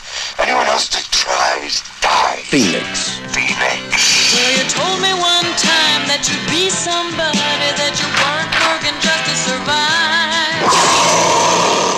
B. Snow! Whoa! Whoa! Ow! Man, you better get yourself a castrato for this. Paul Williams as Swan. And the angels that defeated them. I want you to stop terrorizing the paradise and rewrite your cantata. And the Phantom. Stop and try me up. Only you might satisfy me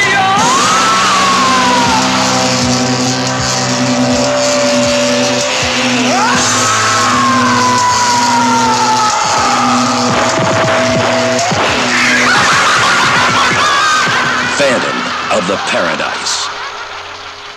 There really is the Phantom. Unlike Dario Argento's take on Phantom of the Opera, I get the feeling like Brian De Palma and Louise Rose, who are credited with the screenplay, might have actually read the source material that they were adapting. That always helps. Phantom of the Paradise is an interesting monster, especially when you consider Brian De Palma's career. It's not that he hasn't done horror movies. Obviously, Carrie's a very big one, and he has no problems with violence and sort of weird subject matters, but it doesn't feel exactly like a De Palma picture. And it's not one of his first movies, but it's early in his career. But he wants to make a crowd pleaser. I'm not sure where this comes out in the context of the Rocky Horror Picture Show. I think before. It's a little bit before her. But it seems of that time, of that meal, is trying to do a similar meal. And in a weird way, even though all of the noise is around the Rocky Horror Picture Show, it is the cult rock musical. This is a cult rock musical. Rocky Horror is the cult rock musical. As a sort of sitting at home watching it experience, in a weird way, I got more out of watching Phantom of the Paradise than I did out of Rocky Horror. Rocky Horror is meant to be watched in a theater with an audience, with everybody playing along and shouting out the lines, and it becomes this crowd participation thing. And as a result, I don't think it stands on its own as well. There are people who are yelling swears at me right now for saying that, but I like the Rocky Horror Picture Show. I don't love it. I think Phantom of the Paradise, because it's got a more clear-cut, familiar storyline to follow, and because, in a weird way, it's less a musical, we get songs, but they're not necessarily pushing plot, and we don't necessarily get full songs. We'll get excerpts of songs, and then we'll move on with more plot. Paul Williams is the devil picture in the Faustian story that we have going on here. And the funny thing to me is that I always relate him to the Muppet movie. Oh yeah, that's right. He wrote all of the music for the original Muppet movie, and he was a guest on the original Muppet show. And, you know, so it's just interesting, the guy here, like, moving right along, and the Rainbow Connection. also wrote all the songs for this, is kind of amusing, and I think speaks to his talent as a musician and a songwriter. As an actor, well, maybe a little bit more rocky. But, again, with this type of movie that is as much about aesthetics and style, sometimes you can get away with that. The music is pretty strong. Jessica Harper is the lead. She would go on to star in Suspiria, coincidentally with Dario Argento. And she definitely looks the part. But they give her a little bit added edge in that she really is driven to be a success, and she's willing to make compromises to do that, and she's not pure as the driven snow. And our hero, the actually disfigured, actually wearing a mask phantom that we are treated to, he loves her, but she's flawed. It's kind of interesting that she is as corrupted and corruptible as anyone else in the picture, and they don't soften that for the love interest. I just thought that was an interesting choice. It's of a different time and place, and it definitely feels like an early 70s movie, and I guess I was a little bit at arm's length. Just, it felt a little bit like a historical artifact. So I'm not enthusiastic about it, but I actually enjoyed revisiting Phantom of the Paradise a lot more than I expected. I'm not a musical guy, and again, maybe it's just the contrast with having to weigh it against Dario's Phantom. But I don't know. I think the story came along true. I think that there are things about the movie that are obviously very dated, which we can discuss as we dig deeper into the review. But as a, Faust meets Phantom rock opera, it works enough for me. I will give it a conditional pass. Yeah, here's my story as my introduction to it, because I didn't really know about it when I was teaching my years at Aidan Bowman. But I would try to pick shows that nobody else would do into high school, and especially when it came down to musicals, because I just get sick of the same shows being done all the time. Let's do Romeo and Juliet again. Yeah, well, Sound of Music, which and I did Sound of Music as it happened, but that was between kind of more different or edgier shows or whatever. But so I was talking to my buddy Carl, who I taught with for many years. And he said, you should do Phantom of the Paradise. And I didn't know what Phantom of the Paradise was, and then I looked it up, and I found the movie, and then I watched it. I was like, yeah, I appreciate that this is completely different than anything else, but I was like, I can't do 5 seconds of this, even with trying to push the limits. And I'm not even sure that it was a show. Like, I think this was an original movie. It was just there was no, like, he must have thought it was based on a off-Broadway show or something like that. But no, this was an original movie musical. I can see making that assumption, though. But I remember at the time, I thought, wow, I love Brian De Palma, but I really do not like this film. So I thought, well, I've had some time now, and I know kind of what it is. And so this is my second time watching it. It seems to be the theme, my second time or first time for some of these. And watching it this time, I feel like I'm in exactly the same place. And I think the problem is I don't really like any of... Jessica Harper's probably the closest to me liking a performance. But I didn't really like any of the characters. I didn't really like any of the performances. I feel like the music and everything was very dated. I get the kind of the satirical nature of what he's doing. There's a riff on the Beach Boys, and before that, I forget if it was the Beatles or something that they were kind of making fun of a little bit. So that's 50s doo-wop type. Yeah, it was a little bit more 50s, I guess, and it wasn't really a Beatles as much. But yeah, I just didn't kind of go along with that. I mean, everything, all the horror stuff works well. He's a talented filmmaker, so of course everything's gonna look good. It is very 70s, and I kept thinking to myself, during that key scene when they brought in. Part of it is the fact that they brought in this other guy in his band to sing the music, and they've locked up the Phantom of the Paradise. Walled him in. Walled him in completely, which they didn't do a very good job of that because it was pretty easy for him to get out. But, yes. And so we know something is going to happen, and it's going to be bad, and it's in a theater, and we're seeing the fly gallery, and we're seeing above the stage and everything. And I kept thinking to myself, wow, this reminds me a bit of Carrie. Man, I wish I was watching Carrie as opposed to this movie. So, this was made, I think, before Carrie, so that's not a fair criticism, but it's just the fact that this is not one of my favorite De Palmas. In fact, maybe one of my... I haven't watched... Apparently, like, the recent ones are really bad. Domino is a hard sit. Yeah, I heard that.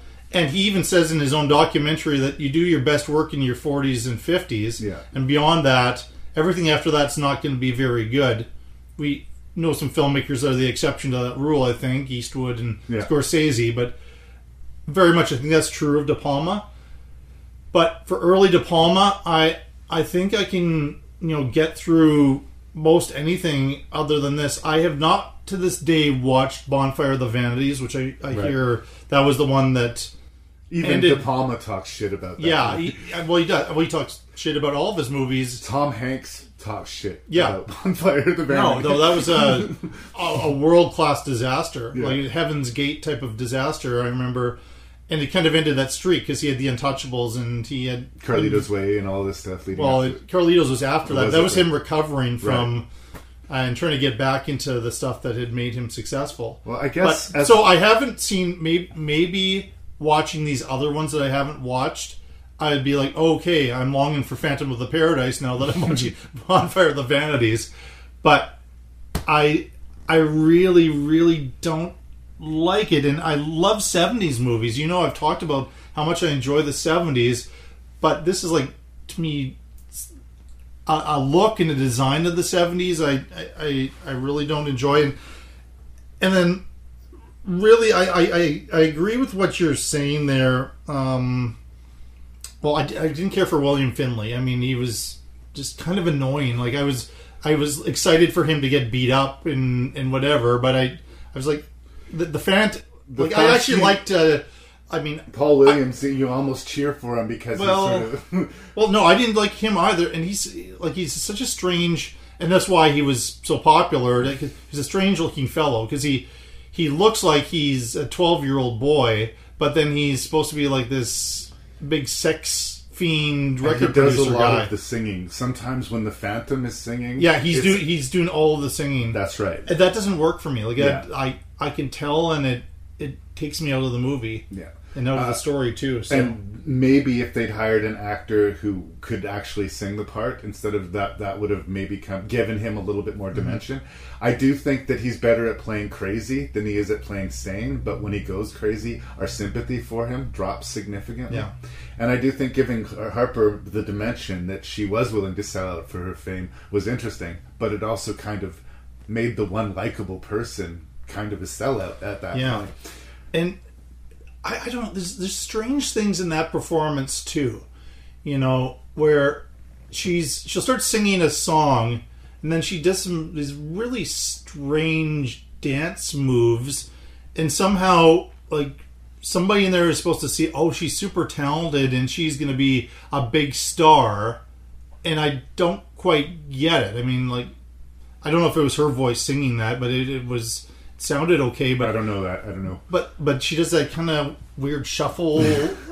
Her arms are going to the side. I don't know what is going on, unless everybody was on drugs, which they might have been. I mean, maybe that would help the experience. I don't know, but I would not be surprised if there was a distinct odor of marijuana on that set. I think there probably would have been a fair amount of coke too. Yeah, I mean, it feels like a cocaine type of a movie, but I do see early sort of moments of that De Palma style. He does have the long panning stars. He does minimal split screening, which he tries again later on. I like the split screen in Carrie and Fury and places like that. Love that.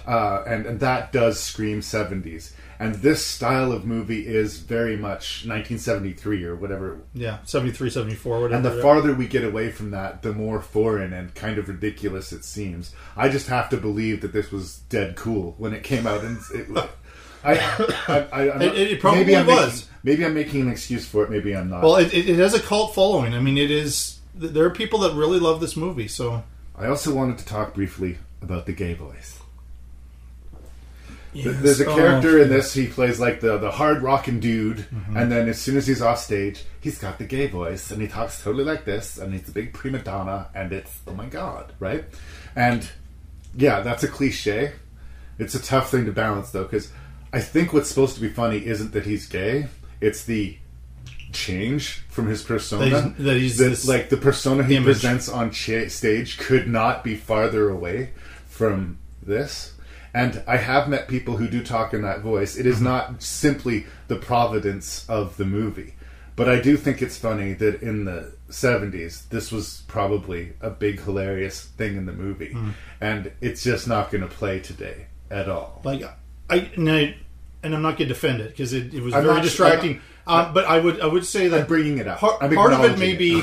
Like, I really feel like this may be an effective satire, and I need to watch it again and really focus on it being a satire of the music industry. And De Palma is making a comment about how fake everything, and I think there's a riff on Kiss in there, and that, okay, they're like this is their stage image, and behind it's a completely different person there. I don't know why he chose to do that. This is also, every De Palma movie has to have a Hitchcock homage. There's a shower scene involving that character, and that kind of, you know, it suffers from the Faustian problem that all Faustian stories is. It's the frog and the scorpion, right? Yes. Why did you sting me, scorpion? Because I'm a scorpion. You knew that when you met me. Yes. You don't make a deal with the devil. No. He will fuck you over. Like, and again, that is a hang up with every version of this story. Yeah. So we're supposed to cheer for this guy, even though every one of his decisions are wrong. But again, I'm trying to judge it on the measure of when it came out, where De Palma was in his career, and again, it's a conditional for what it is. It's fine. I'm not enthused about it. But honestly, I will take an early, experimental, dog-eared, aged 70s De Palma movie over a Redacted or over a Domino or some of his more recent work. I'm not saying you have to throw in the towel. If you're not ready to retire, don't retire. But if you have nothing more to bring to the table and all you're going to do is tarnish a very strong legacy, maybe think about it. I would agree. And this, again, I really have to remember, this is before De Palma was De Palma. That's right. This was probably his biggest film. He wanted to make a hit. He wanted to make money so he can get his next project. I'd prefer early De Palma. I'd rather watch Sisters, for example, or some of those really independent movies he did with Robert De Niro. Even The Fury. I'm a Fury apologist. I've never watched The Fury, too, but it's ridiculous, but it's awesomely ridiculous. Yeah, I've heard it's... So it's not awesomely ridiculous, but I can't just dismiss it. But again, here's the awful truth. If this movie wasn't directed by Brian De Palma, I probably would not have watched it. Fact. Yeah.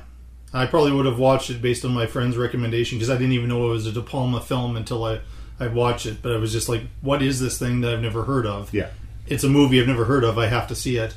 But it's not exactly for me, but I don't think it's... The De Palma thing is what brought me back. Okay, maybe this won't be as painful as I remember it being. Sadly, it was painful. Alas.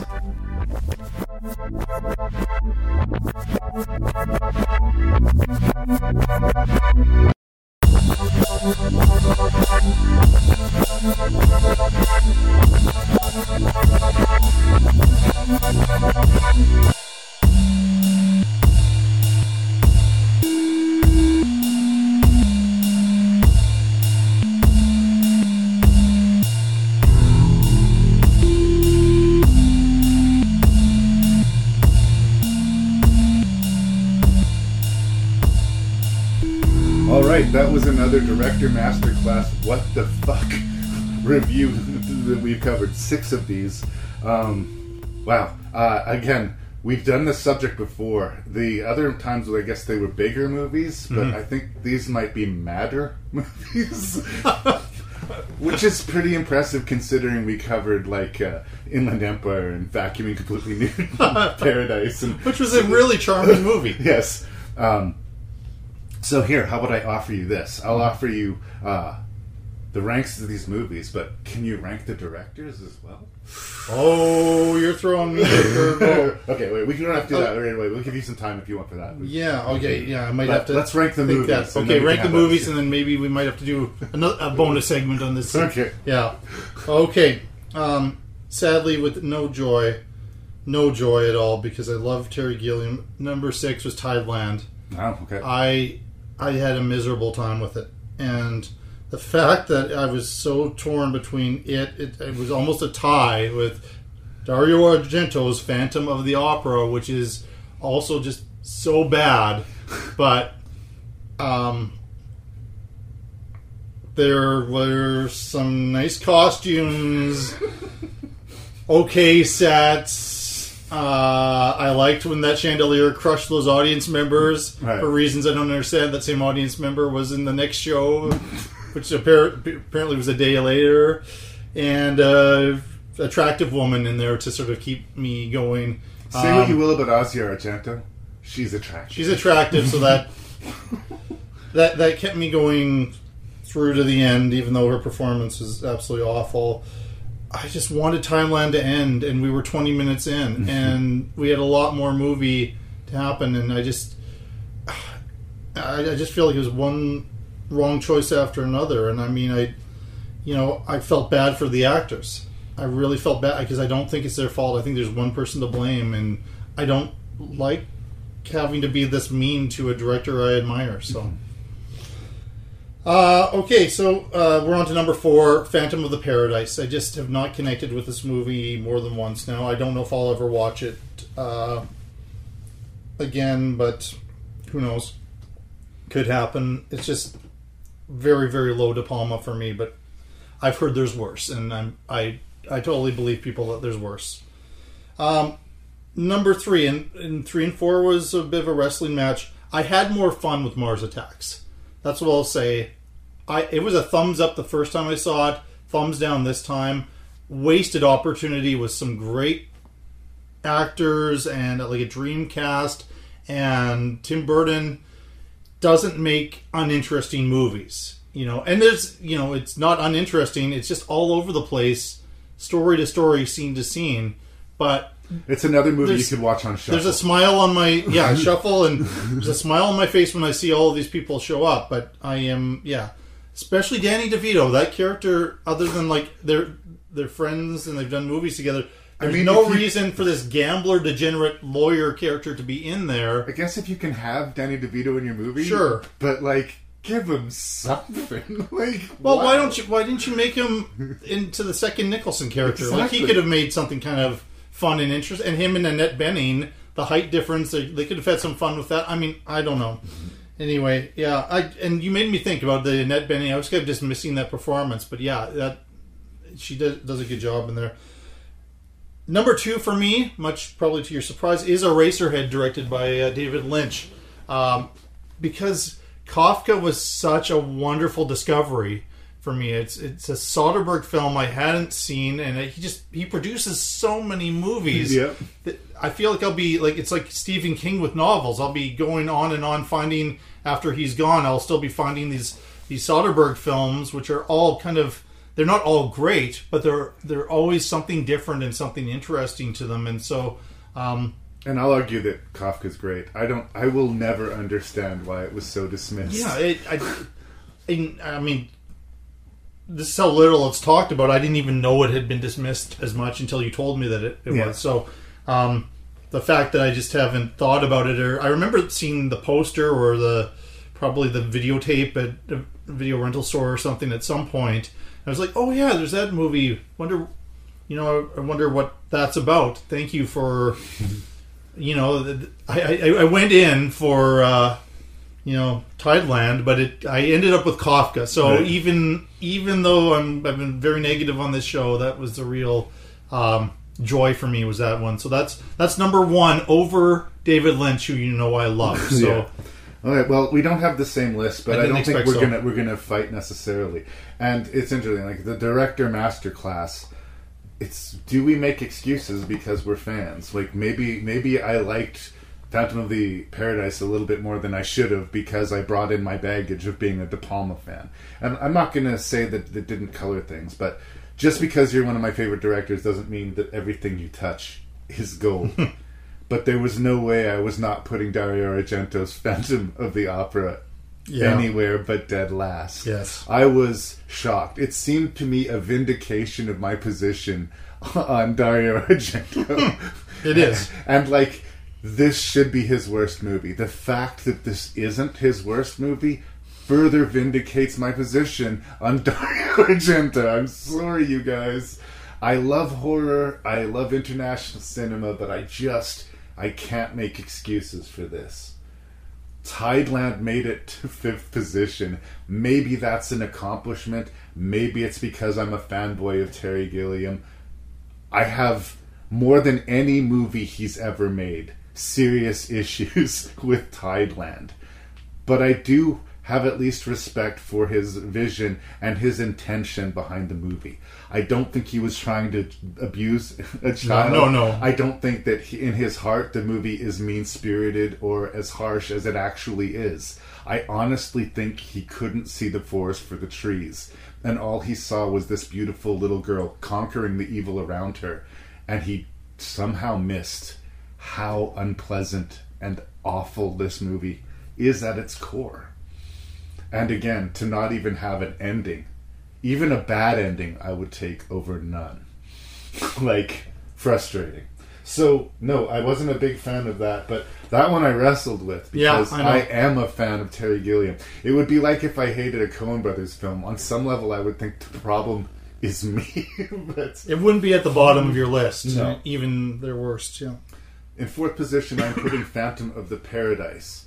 Mainly for one of the last things I said in the review, which I do believe to be a truth. I probably would not have bothered watching this movie, if not for the fact that it was directed by Brian De Palma. The fact that De Palma was there was what made it interesting to me, but it was almost watching it like a film student, or like a, as a point of interest or a point of film history, more than as a piece of entertainment. And I think in that way it's showing its age. But there are people, you are right, who are staunch defenders of it. Yes. And because all of the noise belongs to the Rocky Horror Picture Show, the people who love this movie love it a lot. Yeah. There's a lot of people who think it should be number 1 probably right now, but they're wrong. This almost made 2nd place, but I'm going to give Eraserhead 3rd place. Here's why. On a given day, if I'm going to watch either Mars Attacks or Eraserhead, it'll probably be Mars Attacks. It's a very specific meal, is Eraserhead, to me. Mm-hmm. In the canon of David Lynch, I do like it, and I do think it's legitimately interesting, but it is a very, very specific meal, right? I think as goofy and on some ways deliberately bad as Mars Attacks is, if you catch it in the right mood on the right day, it could sort of be a delirious goofball guffaw of a movie, which is what it meant to be, that they spent way too much money on it. They made too much of it. Mm-hmm. But I think that it succeeded in its goals. It is what it wanted to be, but what it wanted to be was pretty low stakes. Sort of an accomplishment that it made it as high as it did. But it's almost too good to be a bad movie, yeah, and too bad to be a good movie or a comment on those movies. The effects are too good. The acting is too good. The script is about right, though. Mm-hmm. Yes. We can agree on that. Yeah. Kafka is the best movie on this list. Yes. And it is the most unsung movie on this list. It is the hardest to find, maybe with the exception of the Phantom of the Opera, the Argento version. Do not go out of your way to find that. Do go out of your way to find Kafka. Criterion, please give us a really nice, because even the version I have, it is pretty soft. It almost feels like you're watching a VHS copy of it. Like it started right away when I put the disc in. I was just waiting. Played. Yeah, it just started playing. Yeah, that's the only way I could get a copy of Kafka, and I wanted that movie on my wall. Oh yeah, I get it. So, but if I could get a nice HD version of this, I would bore the shit out of people trying to convince them of its qualities. Soderbergh is up, down, and all over the place. I don't love all of his movies, but I love enough of them that he definitely belongs on this list. So, yeah. Kafka's number 1. One moment. Do you want to rank this? Yeah. Do you have yours? All right. We're recording? Yes, we're recording. So now, let's do another rank. Let's stretch this bitch out. Yeah. Considering the 6 directors that we talked about this episode, where would you rank them as a whole, considering the work of theirs that you've seen? I haven't seen all of everybody's work here. But. Yeah, I haven't either, but thanks for giving me a second year to just get to figure this out. 6th, I think we'll probably be agreeing on this one, is Argento. Thank you. Yeah. That's the important one. I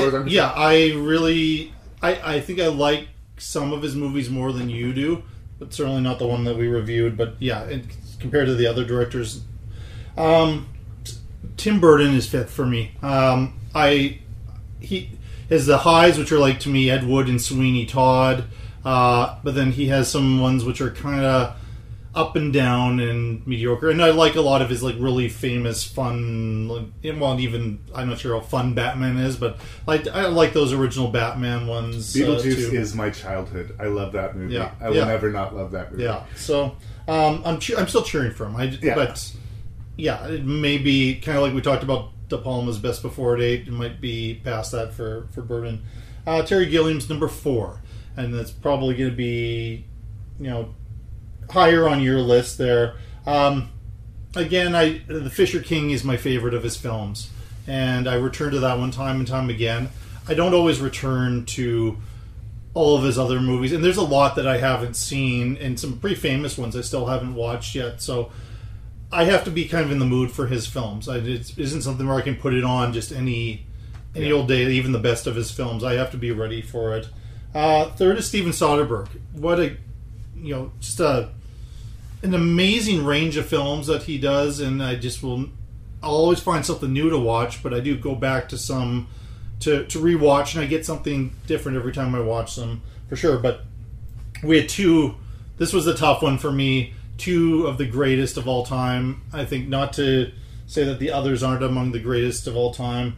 Number 2 for me is David Lynch. We may be past De Palma's Best Before Date, but his highs are amazing, and movies I return to time and time and time and time again.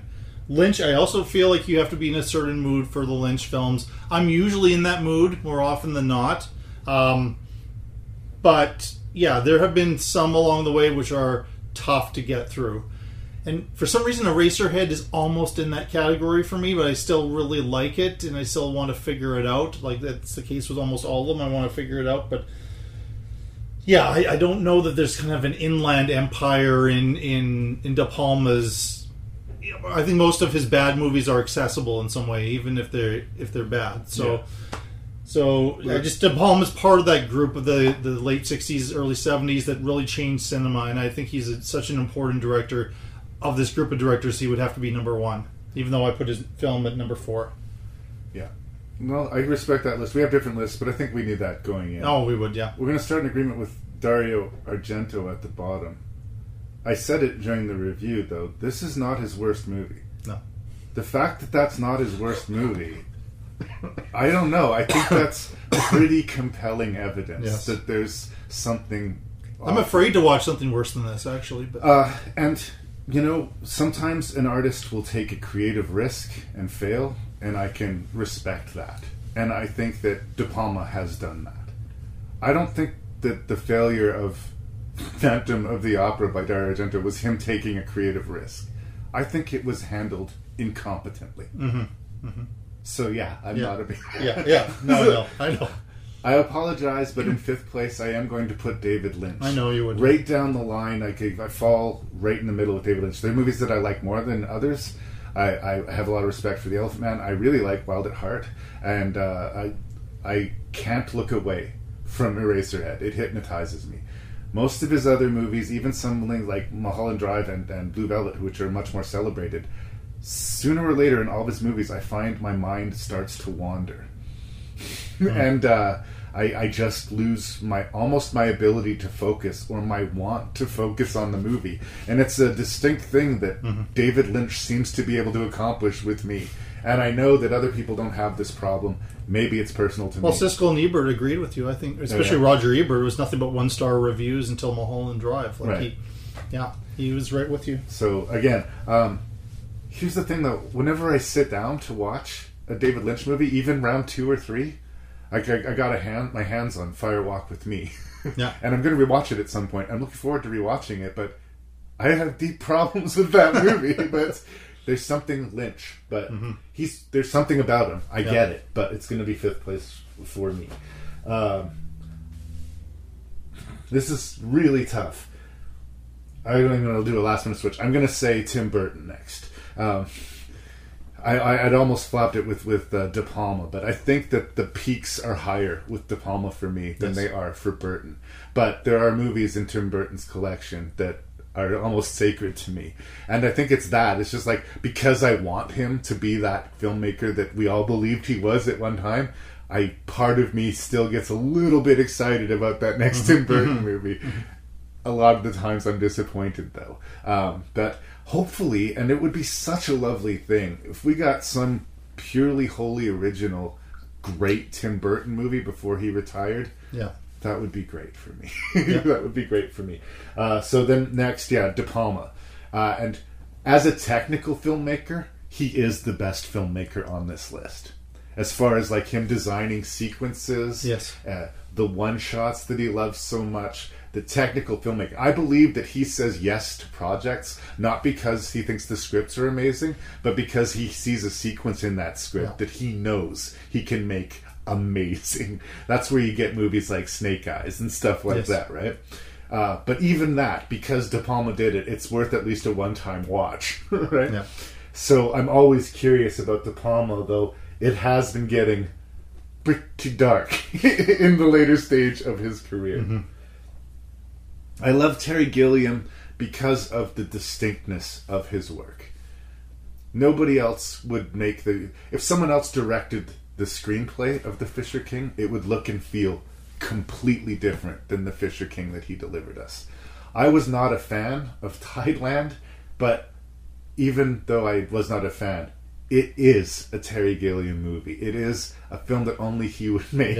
And maybe that, in this case, was to the negative, but I respect the distinctness of vision and the madness that he brings to his movies, and the joy and the creativity, and the fact that they tend to be lower budget, or even when they're big budget, every inch of every frame is considered, like the Coen brothers do it. Like the bigness, the size of his movies, the madness of his movies, the strangeness of the voice, the individuality of Terry Gilliam. They don't always work, but they're always somehow an event in my mind. So I have lots of respect.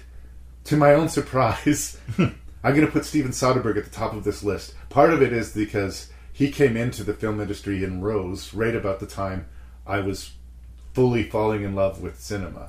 And his rise and me starting to collect movies and bore the shit out of all my friends about movies and stuff. And the sheer volume of work since that day that I watched Kafka in the theater. No, I haven't loved every single movie he's done. Some of the experiments are, well, like all experiments, some experiments are successful and some fail. But they're usually interesting failures at that.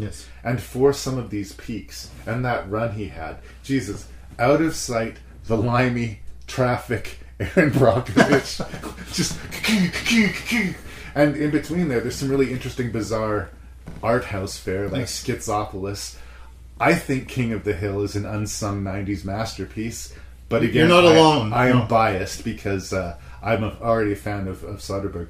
And there was that little thing, he had that big peak with Sex, Lies and Videotape, and then it wasn't until I think maybe was Out of Sight. Out of Sight started to get people were talking, he is led up to Traffic.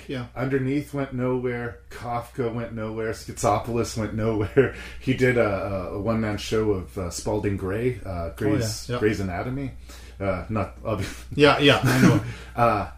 Every movie he does is different. They're all interesting. He made a horror movie on an iPhone. Yes, Unsane. Yeah. And it's watchable. It's an interesting movie.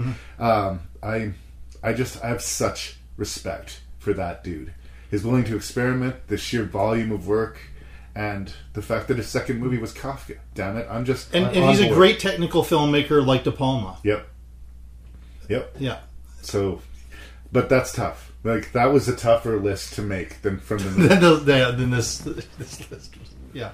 All right. Well, I think we probably run this episode into the ground. We have. So if there's thank you so much. If there's anybody still listening, thank you for putting up for that nerdgasm that you just heard. You and the voices tonight. What's your favorite of these movies? Are these director masterclass? Am I full of shit? Ranknreview@gmail.com. Thanks, Jason. Oh, listen to the Shelf Shedding Movie Show, by the way. Please do. Thank you. It's worthy of your ears.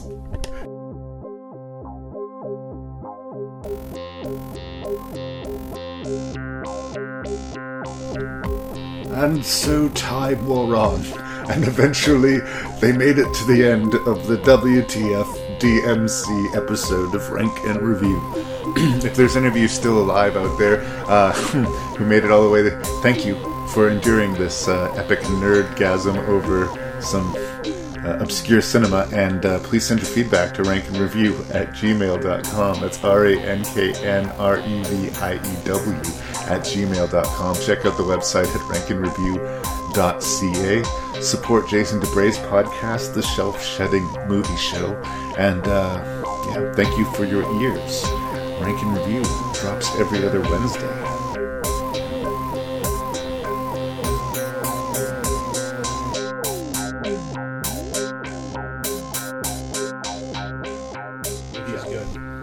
And then I'm adding this other thing because I really appreciated your episode taking the reviews from the Shelf Shedding Movie Show and your support of the show.